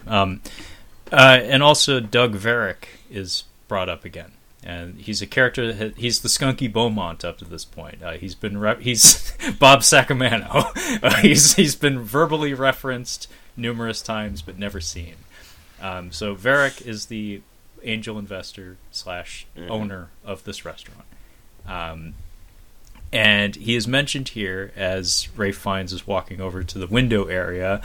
And then we see there's a spotlight on a man with a pair of angel wings, angel investor. It's Doug Verrick. And he's on like a wire that is being lowered into the body of water outside. He is to be drowned. And I don't recall exactly what was said, but no substitutions is screamed by Ralph Fiennes at this point. And this is where I started to spin theories as to the subtext, or the metatext in this film. I think a lot of this, it's probably an incomplete metaphor, but I feel like a lot of it is referencing the film industry. Not dining specifically, but also the film industry, because there's also film fanatics, like people on Reddit, the kind of people who have a lot to say about The Last Jedi, i.e. Nicholas Hoult types. There's the world of criticism in the film industry. Oftentimes has a lot of prickly types that like to tear lovely art apart at like on a whim. And then here, the angel investor / owner may as well be producers or a production studio, demanding notes or substitutions to a film in order to, in their eyes, maximize profits or get the best viewer experience. I don't know if you felt that, like if you picked up on that vibe, but like as soon as this part happened, I was like, oh, is that kind of what we're talking about here?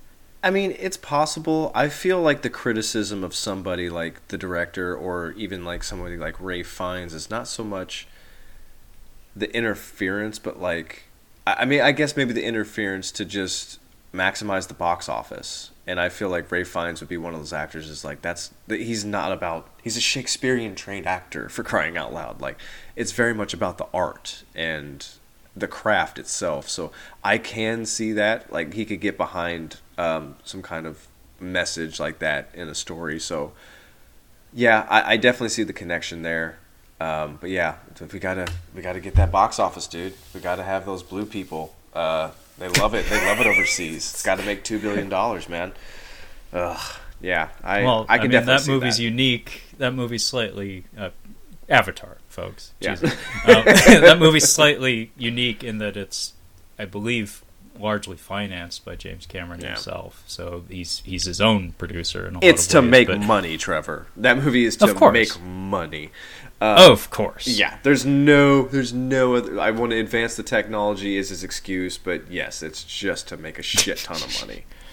But yeah, I'll try my best to revisit that theme of this being kind of a commentary on the film industry to some degree. Okay, I'll keep that. I'll try to references, Well, but this is where it became apparent to me that might be something I should try to focus on. Well, I think also if you were to take maybe a climate change spin on this and think about the indulgence of these people, like you're spending so much of your money, or like just maybe even capitalism if you want to throw it in there, like you're spending so much of your money and your time on an experience that you don't even care about, like you don't even appreciate this.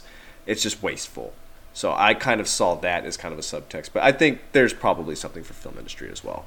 No, I'm really glad you pointed that out, because that was kind of lost on me, but now that you mention it, there is a lot of emphasis put on the nature of the dishes being served to these people, that they, like, there is like a cutesy like reference to the actual text of the film, like in regards to like how the dishes are constructed or titled in reference to what's happening in the film at that moment, but also all of these items are sourced from the island and are meant to be reflective of the environment that they're harvested from. Well, one of the dishes even says it's like you're eating an ecosystem here. It's like This dish is you're eating the ecosystem. You're an eater, not a giver. Yes, yeah. That's really big, Kyle. I'm glad you pointed that out. But Margot and the chef, they after Varric is drowned, by the way, they have another confrontation here. And it's at this point, I believe this was in his office. I do agree. I do want to point out, I do agree that they do have too many of these little talks. But fortunately, I'm more forgiving of it because, one, it breaks the tension a little bit for a moment. And two, these are two great actors having moments together. So it gives you some breathing room for a minute before you ramp up to the next part.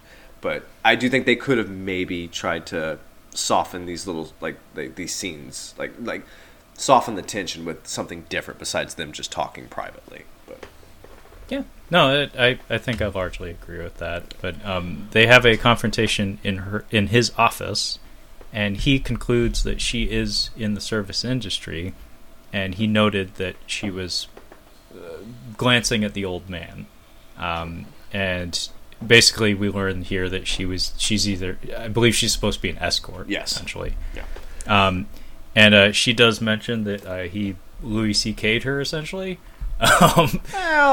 He did. Well, he took it to another level. I wouldn't call it a Louis C.K., but yeah, he definitely did something a little. Well, he paid for it, so I don't know if it was inappropriate, but. Well, she does make mention of the fact that it's like not irregular, like she's Yeah. encountered this before, but he made it weird by some of the things he was saying. Yeah, So basically, if you don't know what we're talking about, he jerked off in front of her. Yeah. But he made it weirder, excuse me. Tell me I'm a good dad. Yeah, by insisting that she referred to him as a good man and also that she was his daughter, which Yeah. is not okay. Yeah. Absolutely not. But yeah, he asked her, like, do you enjoy what you do, or did you enjoy? And she admits that, yeah, up to a point. You know, probably it's lost its luster, you know. But we head outside. The entire, like, everybody in the building, we all head outside. And it is an island, so if you wanted to take off running, where are you going to go? Yeah. And we're introduced to sous chef Catherine Keller, who steps to the fore, and she is instructed to introduce the next dish, which is called Man's Folly. And we get a odd sequence here where she straight up says the chef tried to fuck her. Like verbatim, that's what she says. Fuck, not like tried to sleep with her or like fondle me or whatever. Like she just says the chef tried to fuck me. Yeah. A couple of times. But then she reels it back and she says, "But that's okay because he's the star, he's the man." And again, this has me thinking of like Me Too shit. Well, like Mario. Oh, Mario Batali. Yeah, Mario Batali was definitely one that got Me Too'd. He was apparently sexually Yes. harassing his workers. But yeah, definitely Me Too comes up here for sure. Yeah. Yeah, no, I do remember Mario Batali, that whole thing going down. That was bad because he was big deal. Like, Oh, yeah. He was a big star For sure. Not anymore. Yeah. And then she stabs him in the leg, the chef that is, and then they embrace, and he apologizes to her, I believe. So I guess that's washing away the sins to some degree. I don't really know if she the look that she gave him did not say I accept your apology. So I don't know if this was Her reaction later on when they're drinking together suggests that she's all in, Dude. but yeah, her face didn't exactly read that way. It really the dark comedy really picks up here. It gets pretty great moving forward. Yeah, so here at this scene, basically, I don't know why they choose it this way, but this is how it is. But basically, the chef says, "Okay, now the men are going to gather, and they are going to have the opportunity to run and get away, but they're going to get a 45-second head start. And if my people catch them, then they don't get to leave." And I forget who takes off first. Is it? It's the Jaime guy. Jaime takes off running, and he just Ray Fiennes just kind of watching him go. He's like, "And your 45-second starts now." It's great. It's such a dad line. Yeah. He's like in the middle of his introduction. And he's just like, okay. All right. The guy runs past him. He's just like, okay. There you go. Like, you're not gonna listen, then I guess we're doing this. But, They take off in different directions, and Nicholas Holt's still standing there. Like he just is like not wanting to play along, and he's just like, "Everybody," and he doesn't even take off running. He just like kind of walks over to the side, like he just kind of walks out of frame. But this is actually kind of this ends funnily. oh no, it ends in a hilarious bit. Yeah. There's a lot of good bits in this sequence. For So sure. we proceed to the sixth course, which is just the ladies. And they're all at one table because it's just the ladies, and Yeah. they're sitting with that sous chef that gave the introduction to this dish. And it's Man's Folly, which consists of Dungeness crab, fermented yogurt whey, dried sea lettuce, umeboshi, and kelp. Sounds Sounds awful. salty. Yeah, sounds awful. They all eat at the one table together, and they're showering the sous chef with compliments because it doesn't take a genius to guess that they're trying to bargain their way out of things. for Like sure. if we befriend her, maybe she'll be with us or something, or maybe she'll help us out. It doesn't work out. Oh. I think it's what she mentioned. She's like, I think may have let them know that they're all going to die tonight. And he's like, "You don't have to go with this plan." And the sous chef goes, "Oh, it was my idea." Yeah, I'm pretty proud of it, actually. Proud of it, actually. And the critic just pulls out extra Wine. wine. She's She's like, like, "Fuck it." Yeah, It's like there's no hope. that's what I would be doing this whole time, is just getting smashed on wine. I'm just like, let's just get smashed. It's not going to get any better. Yeah, really, at that point, shit. But we get what Nicholas Holt had mentioned kind of reiterated here by the sous chef. This is her insisting that we have to finish. Like Yeah. you all gotta die, including me. It doesn't work if you live. Yeah. It needs an ending that ties everything together conceptually. Otherwise, it just tastes good. Mm-hmm. Oof. And here we get a sprinkling of some really great scenes here where basically we get to see everybody, all the dudes, fail at running away on an island, mind you. Someone does find like a rowboat or something. It's like, I don't know if that's going to work out. John Leguizamo, he's running in the woods, and I heard a pop. It's really and then good. he gets speared. Yeah. Like he gets just Goldberg speared by some dude. Yeah. It's great. And then the last critic to be found, Kyle. Do you want to tell the listeners what happens with him? Yes, I do love the way that the critics, publisher, or whoever this is, Yeah. he kind of holds her hand. He's like, "I'll always remember you," or something like that. I'll come back for you. I'll come back for you, or something like that. He's like, I'll bring help. I've always admired you. But he goes to hide in the chicken coop, and I'm like, that's not the worst idea. No, it's not the worst idea, especially if you move, they check, and then move back. It's like, hey, where is he? But he's sitting in the chicken coop, and the little window next to him opens up, and it's a little dessert thing or a little palate cleanser that he just hands him. It's just really great. They don't even this disembodied hand just presents him with a dish. Yeah, it's pretty funny. But everybody comes back into the restaurant, and we got to move forward with the night. Yeah, so, by the way, during the dining of the man's folly, Margot mentions that her name is actually Erin, and she is from Brockton, Massachusetts. I believe Marvin Hagler was from Brockton. Leguizamo and his lady, they both give each other dual confessions here. So I think the reality of their situation is kind of setting in. I forget exactly the nature of these confessions, but basically we get a comedic beat here where he confesses to something and she's like, "Yeah, I know, you CC'd me on the email." Yeah. He's like, "Whoops." He gave her gave her a bad recommendation or something like that. And she's like, "Yeah, I know, I CC'd you." And she's like, "I've been embezzling money from you for years." And he's like, Yes, and I that's know, it. and I know that you know. He's like, "Yeah, well." Yeah. So they both know that they're fucking each other behind the scenes. Yeah. But the chef, this is a stunning moment of cinema. This sequence was. I don't know if the girlfriend would be able to handle this, honestly. Like she might take this shit personally, because this was intense, to say the least. So the chef singles out Tyler, Nicholas Hoult. Oh yeah. Yeah. So he questions him repeatedly, and he's subtly trying to get a specific truth out of him. And it takes several questions to get there, but eventually he gets Tyler to admit in front of everybody that he came here knowing full well that everyone was going to die. Yeah. And not only that, he came here bringing Margot knowing full well that she was going to die. Yeah. He doesn't know Margot. He was supposed to be here with his girlfriend, who broke up with him apparently beforehand, so he brought an escort because there's a restaurant policy that they only serve couples, like not individuals. And here's where I learned that Anya Taylor-Joy knows how to throw a fucking punch, because she launches herself at him, and I was like, whoa, she turned that doorknob. like I was like kind of shocked. I was like, that didn't look stagey. That looked like a real fucking punch, and he takes it like a champ. I'm sure he's such an asshole and loser. I'm sure he's taken a few of these before, probably from the opposite sex, but he is invited into the kitchen. And I think the chef's mom has her only line of dialogue in the whole movie here. "Handsome boy."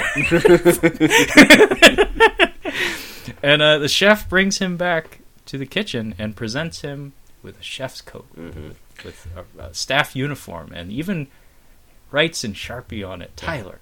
He's like building him up. Like this is such an honor. You're being singled out by me, the person you idolize the most.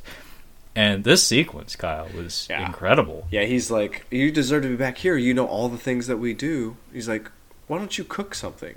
And he's just like, "I don't know how to cook anything." He's like, "Well, you know everything.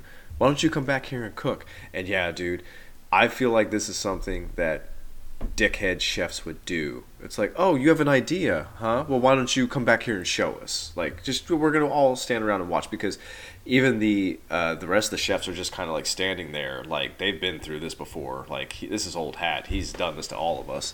But yeah, he basically makes him go back there and cook in front of everybody. He gets a couple of leaks. He's like, oh, okay, and he's criticizing him just so subtly. It's really nice. He's just like, oh, really innovative. Yes, 2 leeks, a lamb chop, and some butter. He's like, you can do that much butter? Like, he's just the whole time. It's pretty excellent. Him just like do this whole cooking part, but he very much undercooks the lamb. Go ahead. It's like truly innovative knife work. Yeah. Just like subtle digs all the way through. Thank God that we're here. It's a very uncomfortable scene. This is the millennial nightmare, Kyle. Yeah. Like this is nightmare fuel. Honestly, this is straight out of Whiplash, but with a dining room instead of a soundstage or something. Oof, I don't think you can beat Whiplash. That's one of the worst things I've ever seen somebody go through. That wasn't like that they weren't bleeding. Seriously. I mean, watch the whole movie. He does some bleeding eventually. Quite a lot, in fact. But yeah, this sequence was incredible. Yeah. Because he is so nervous, and what's more, they heighten things by inviting everyone into the kitchen, even the patrons. So the whole kitchen staff like have their arms folded, and they're all watching him do everything, and he's getting no assistance. And he's just a stuttering, sweaty mess. Yeah. And yeah, he completely shits the bed. And the cherry on top is Ralph Fiennes trying the lamb and saying, "This is quite bad." And it's like, it's like the person whose opinion of you matters the most just shat all over you. And he just kind of excuses himself, I believe, and heads into the back of the kitchen. He whispers something takes to him. off his coat. Yeah, he whispers something to him. We no idea what he says. Yeah, it's a lost in translation moment where there's a whisper that's never, the contents of it are never revealed, but the look on Nicholas Holt's face tells you that hurt a lot. And we get a presentation sequence, like a food porn aside of Tyler's bullshit. Yeah. And it's lovely because the cinematography is gorgeous, but it's showing us this just hideous plate of lamb and 2 other ingredients. It's a shallot, leek, butter. Yeah. And undercooked lamb under lack of cohesion. Yeah. Yeah. It's delightful. Yeah. I liked it. And at this point, Ralph Fiennes actually, I think he confronts the critics. Or I forget who he says this to, but this was where, again, I was thinking of the film industry. I think it may have been to Tyler. But he says, "You are why the mystery has been drained from our art." And I can't help but think of the relationship that the internet has with the film industry these days, where it's like every magic trick ever in the film industry is revealed. Mm-hmm. Like, with the exception of like Christopher Nolan films, like every aspect of special effects technology is essentially known to the general public if you just fucking Google it. Mm-hmm. Whereas before, pre-internet journalism days, movies were kind of like magic tricks. There was a mystery to how they were accomplished that we weren't especially privy to. Mm-hmm. And that's just me projecting, but that's what I got from that little line there. It's a very powerful line. Anyway, Margot is recruited by the chef to fetch a barrel from the smokehouse because he's asserting that she is a giver rather than a eater. And so in order to demonstrate her fealty, I guess he's insisting that she act as part of the kitchen. Elsa's not too happy with that, by the way. Yeah. And we do see that Nick hanged himself in the back of the kitchen. We just see a shadow and we see some legs dangling, but it's like, yeah, that's a dude, and he is hanging above the ground. He is dead. And we actually learn here why John Leguizamo is here, Kyle. Oh, yes. I was premature on that laugh. Yeah. So, the movie that he had mentioned, can you repeat what that is? Do you have it calling Dr. Sunshine. Yeah, so John Leguizamo's been sitting here. He's an actor, and he's kind of taken in like why everybody's there. And he just gets up and he's just like, "Hey, listen, I'm not really sure why I'm here. What is the issue? What did I do to deserve to be here?" And Ralph Fiennes is just like, "You were in a movie once, the Doctor one," and he's like, "I went to go see your movie on a Sunday. It's my only day off, and I thought, this might be a fun thing to see." And he's like, "It's one of the worst things I've ever seen in my entire life." And I'm like, that's fucking hilarious that he gets to die because of that. And he should die because... I'm kidding. He shouldn't die because of the pest. No, he's made up for it since then. Yeah, but I did like that he attempts to push back on that by pointing out that he didn't direct it. He merely acted in it. Yeah. Which I'm sure has some additional meaning behind it. But that is true when it comes to like an actor's participation in like a bad movie or something. It's like, they only contributed so much to the thing. They didn't edit it. They didn't direct it. And then Kyle, you wanted to talk about his assistant. She is told why she's here as well. It is the best line of the whole. And it's on the fly, by the way. They didn't plan for this, but on the fly, she buries herself. Yeah. She asks, she's like almost about to cry. She's like, well, what about me? And he's like, "Where did you go to school?" She's like, "Brown." And he's like, "Did you use student loans?" She's like, "No." He's like, "That's why you're gonna die." It's just I'm sorry, you have to die. I'm sorry, you have to die. Oh man, I'm like, that is the best. That is so funny. But yeah, I think we're saying something there as well. But yeah, it's I mean, glaring. the movie does have some pretty explicit "eat the rich" kind of vibes. Yeah, to it, for sure. But Margot goes to the chef's cottage, which again, that's a privilege unto itself just to set foot in there. Yeah. And she discovers that the interior is a duplicate of the restaurant. Yeah. He's a madman. Yes. And Elsa followed her. And by the way, Margot had brought a boning knife that she left on... Dumb move, but she left it on a table, and Elsa retrieved it, and the two of them have a unexpected little scrap here. Well, she left the goddamn knife on the table. What were you thinking? That was... Well, I didn't expect a fucking throwdown in this movie, but here we go. Yeah, they get into it, and it's very sloppy, but basically she gets a hop-em on her, and just gets her right in the... Well, she gets her right in the neck, right in the throat. It's pretty nice. Decapitate him! Cute bit of comedy here. When they're tussling with each other in the kitchen area, Nicholas Hoult had made mention of a kitchen implement, the Paco Jet. Yeah. Which is one of the many things that he is so proud of having pointed out that he noticed was used in the construction of the dishes being served. Margot actually bops Elsa in the face with the Paco Jet, and it falls down in front of the camera with the text clearly legible. It's cute. It's like it came back, and served as the doom for a character. But yeah, Elsa is stabbed in the throat with the boning knife, and her last words are, "He didn't tell me about the barrel. I didn't forget." So she is again has a very cultish vibe. She was all in.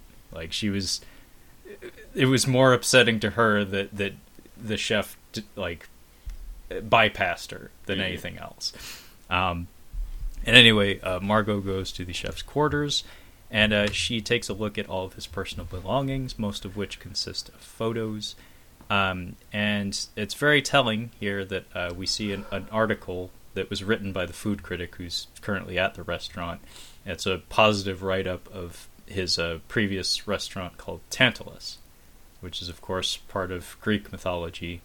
Tantalus, if memory serves, was the fellow who he stands in a pool of water and he's like reaching for a fig or something, and his whole punishment is that he can never get either one. Like the water lowers if he tries to sip it, and the fig is always out of reach. Did you say? And I think that's Greek mythology. Correct. Yeah. No, I can't even handle Yorgos Lanthimos because I don't understand Greek mythology. So, you're asking the wrong guy. Like the two ones that I remember the basic gist of. I don't know any of this stuff in detail, but there's Sisyphus, who was the guy that pushed the rock. Cookie Puss. That every time he'd get to the top, the rock would topple down the other side, and he'd have to perpetually go back and forth. Tantalus, if memory serves, like I said, it was continually reaching for a fruit, essentially. and was never able to grasp it, which I think is very reflective of Ralph Fiennes' character. He's an obsessive person striving for, perfection or achievement in his chosen art form. Never will he reach that. And we do see that he had a wife and a kid, none of whom are ever mentioned, aside from in this photo. But the big one is a photo of him from 1987 at Hamburger Howie's. And it's an Employee of the Month placard, and he has a big shit-eating grin on his face. Yeah. He looks happy to be flipping burgers. And she also finds a radio, by the way. Then one of the tech bros has a happy birthday celebration. Yeah. They serve him a cake. He's like, you told him it was my birthday? And he's like, I thought it was funny 3 hours ago. That was cute. I did like that. ATJ comes ahead. back. ATJ comes back in. Just blood on her. And it's never, like, she makes no fuss about it. Nobody even notices it, but there's clearly blood on her. And I think Ralph Fiennes has put 2 and 2 together. And he doesn't even care. I just thought it was kind of funny that nobody even mentions it. Yeah, there's a lot of that in this movie where people are disheveled and beaten the fuck up, but nobody seems to want to rock the boat. And actually, there's apparently an MLK quote here. Oh, God, yeah. The basic gist of it, I did like that they're like, did he just Martin Luther King? We were watching it like, did he just quote Martin Luther King? And then they say it in the movie. I'm like, yeah. Yeah, it comes out of left field, but I do think that there's probably a lot of meaning behind it, because the basic gist of it is that freedom will never be granted; it must be demanded. And always love hearing white people quote Martin Luther King. It's always good. It's always comfortable, Yeah, Kyle. it's always comfortable. And it's always it's like- warranted. It's always warranted. That's the important part. Yeah, I do think that that's worth keeping in the back of your mind, though, as we reach the conclusion of the film, because, as you said, everybody's disheveled, everybody's beaten down, but nobody's really that outraged. Yeah. Like nobody's really, like, if my dad was here, Yeah. Very different evening. Yeah. Is this where we get the Coast Guard coming up? Yeah, so a boat arrives, and the kitchen staff hastily clean up all the guests. They do a shit job of it, by the way, because like the old man's bleeding all over the place after having his finger. Yeah, that's just. He got his finger clipped. The noises that he is making are pretty funny on the ground. They writhing are in pain. Yeah. I don't know what that says about me and you, but yeah, We're jaded. they're fucking funny. You're jaded as far as a movie consumer goes, but I think we are both jaded as far as movie violence goes. Oh, very much so. But nothing rattles me anymore. But yeah, they do a shit job of cleaning everybody up, because, like, especially the dudes, everybody's beat to shit. Yeah. Like they're covered in cuts and bruises, and Anya Taylor-Joy she just had a life or death struggle. Her hair is a mess. She's covered in someone else's blood. Anyway, the Coast Guard fella comes in, and he sizes up the crowd, and the chef like addresses him directly, and he insists like, "Oh, we're just having a nice evening, and nobody had a shortwave radio here." And the Coast Guard fella walks up to John Leguizamo and is authorized by Ralph Fiennes to ask for an autograph. And Leguizamo passes him a piece of paper that says "Help us" on it instead of an actual autograph. And the guy whips around and he whips out a pistol. And he demands that Ralph Fiennes go onto his hands, his knees, and put his hands up and all that business. But then he reveals the pistol is in fact a lighter, which he uses to light a candle in front of everybody. And then Margot is dressed down by the chef, saying, "You stupid bitch! Like, did you think I would allow you to do that? I got you. Hang on. You stupid bitch! Hey, you can't go in there." Yeah, where do we go from here? What's next? So we kind of head towards the grand finale, and this is where Anya Taylor-Joy gets to do her ATJ business. Yeah, she gets to be scary and hyperverbal. Yeah. So we get to see through some nice filmmaking shit where she comes to an epiphany of sorts. Like, we can just see it written on her face, nonverbal acting. And then she stands up from her chair and she addresses the chef directly, and I have a sprinkling of lines written down here because they're all really good and delivered with aplomb. "I don't like your food. and I would like to send it back, which is actually something that she was kind of like advocating for at the beginning of the evening. I think that's where Nicholas Hoult gets upset. That's where he ends up, eat it. Yeah. Yeah, I had forgotten, but yes, you're correct. You've taken the joy out of eating. Every dish you've served tonight has been some sort of intellectual exercise rather than something you want to sit and enjoy. Again, I can't help but think of the film industry when I hear stuff like this. And when I eat your food, it tastes like it was made with no love. Yeah. You cook with obsession, not love. You have failed, and you've bored me, and I'm still hungry. And Ralph Fiennes is engaged in the conversation at this point. You can tell that, like, it's been an obsession of his to figure out who she is, and he is a giver by nature. Like it's boiled into his character that he has an unsatisfied customer. Something must be done here, and he asks, what can we do for you? Like, what can my kitchen provide for you that would satisfy you? And she says, I would like a cheeseburger. Yeah. This is one of the... There are certain scenes in movies where you watch somebody make food and you're like, I'm going to eat that very soon.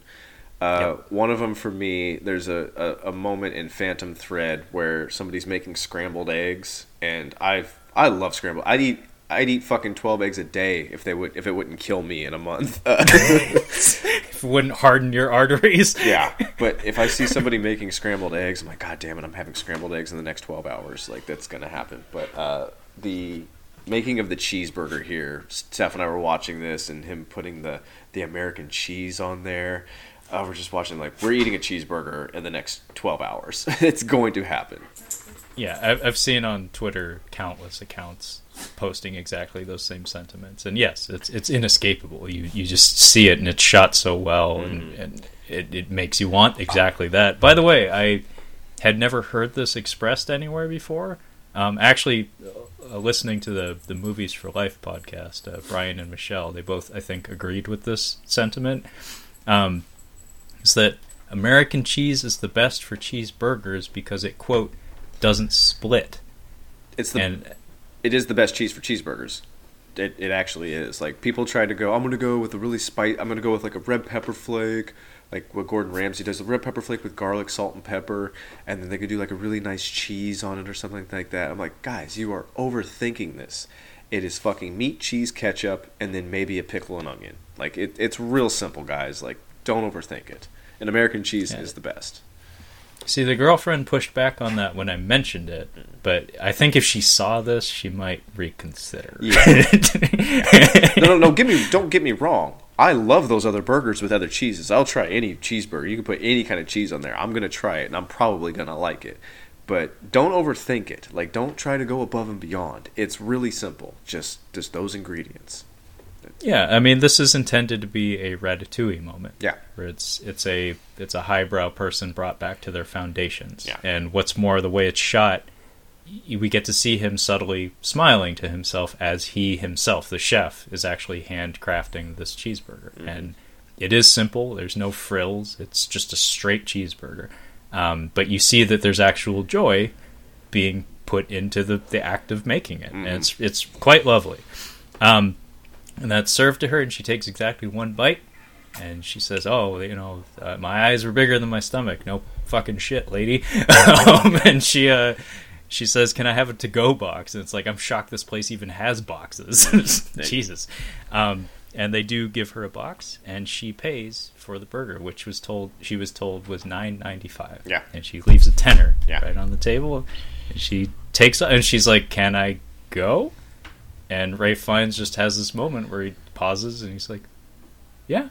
Like, here's your goodie bag, because every customer gets a goodie bag. It includes like a copy of the menu and like whatever goodie is in there as well. And by the way, one of Doug Verrick's fingers. I did like that. We're understating how great this scene was between the two of them. Yeah. Like, you did ATJ, you did point out, like, she gets to have her ATJ moment where she gets to be, she's intimidating. She hasn't been that the rest of the time. But him taking this all in and all it is an exchange. Yeah. all the emotions that he goes through, like you can see him kind of be elated for a moment and just like but it's all internal. It's really masterfully done between the two of them. Yeah, no, you're absolutely right, because at the end of her proposition to make the cheeseburger, it starts out as a confrontation, it becomes a conversation. Yeah.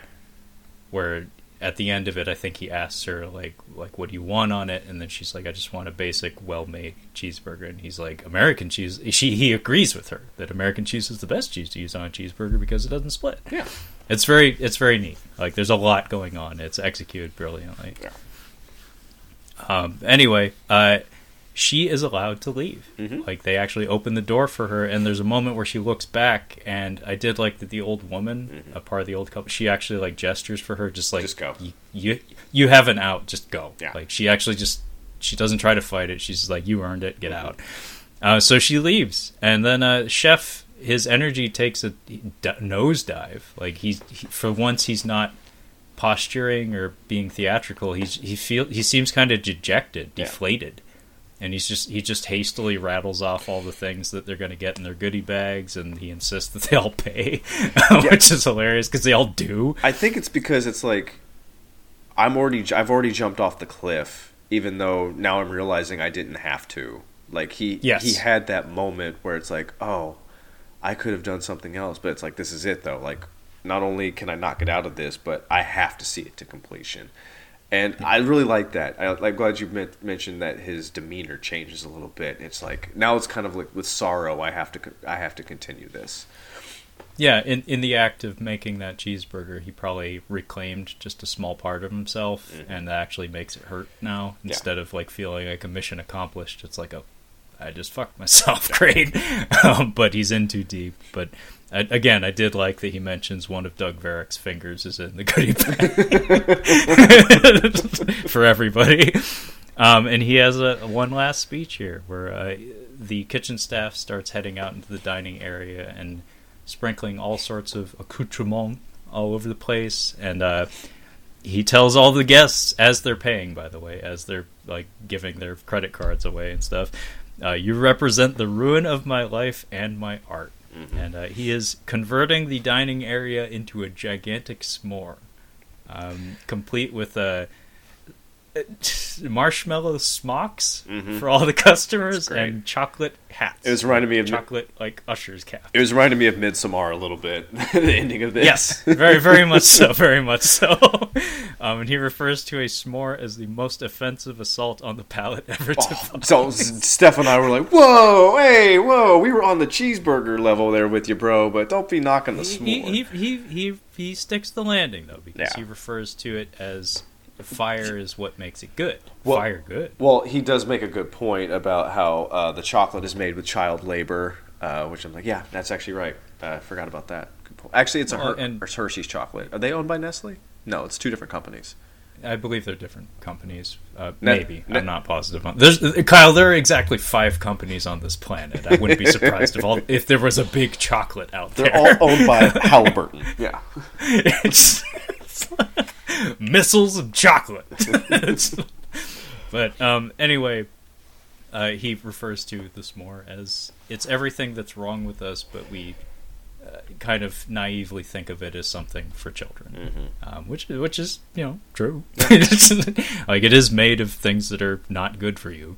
And he has said this before exclusively to the kitchen staff, but his last words to everybody before he self-ignites, before he immolates himself by dropping a hot coal onto flammable powders on the ground and setting the place on fire. I love you all.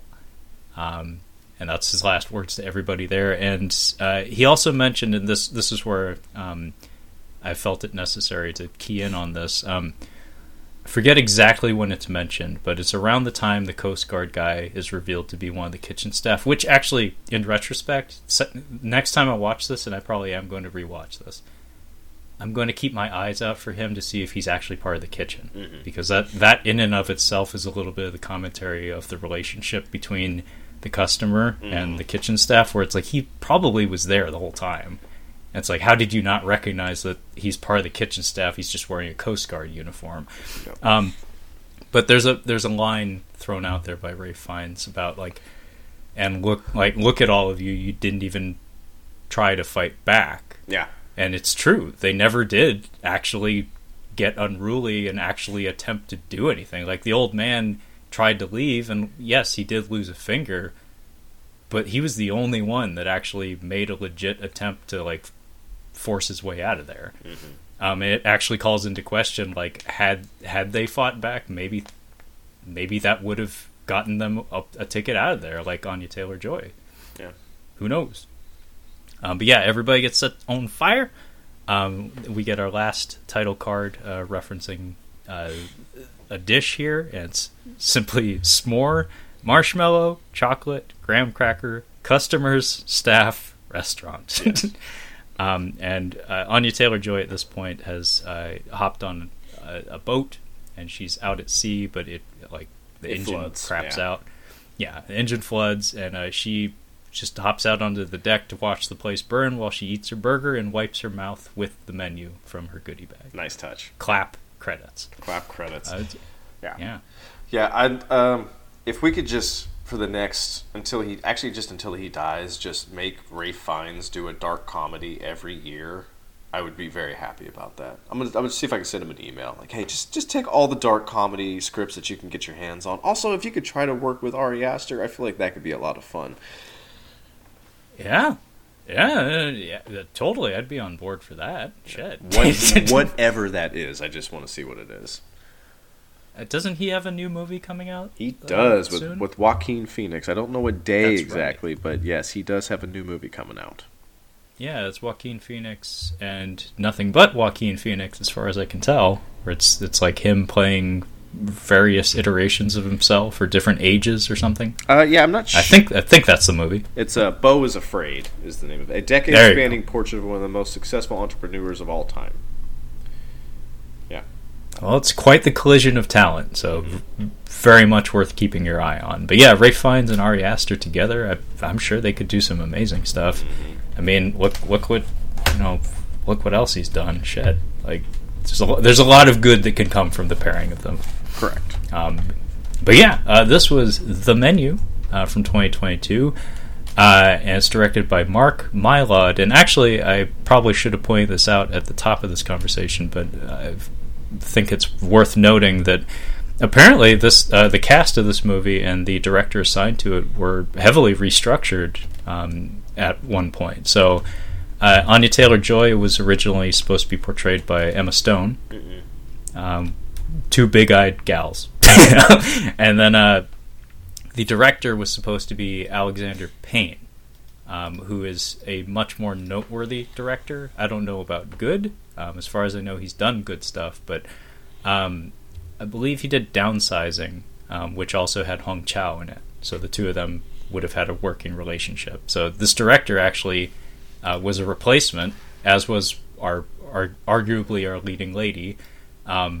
And look how it turned out. Pretty well, if you ask me. Yeah, I'm glad they went with HEJ for this role. It's me too. She has a brusqueness that that I think is required for this particular role. Yeah, for sure. Not that Emma Stone is bad. It's just, I think it's a more natural fit for sure, given where the character goes. But anyway, we both apparently really like this one. Mm-hmm. I'm really glad that I was able to review Paradise City because I knew for a fact you wouldn't be willing to join me on that one. So I can cross that off my list for this year. And yeah, it totally fucking sucks. So this is quite the rebound for myself and for the show in general. So that being said, if you'd like to catch up on any of our other Catching Up on Cinema content, dear listener, you can do so by navigating to our website at catchinguponcinema.com. You can also find us on the social medias in the form of the Instagram at Catching Up on Cinema, as well as the Twitter at Catching Cinema, so feel free to hit me up at either of those. And the podcast is available on pretty much every platform you can imagine, including Bitcade, so fucking Google it. Google it. And that being said, thank you so much for listening, and we will catch you next time.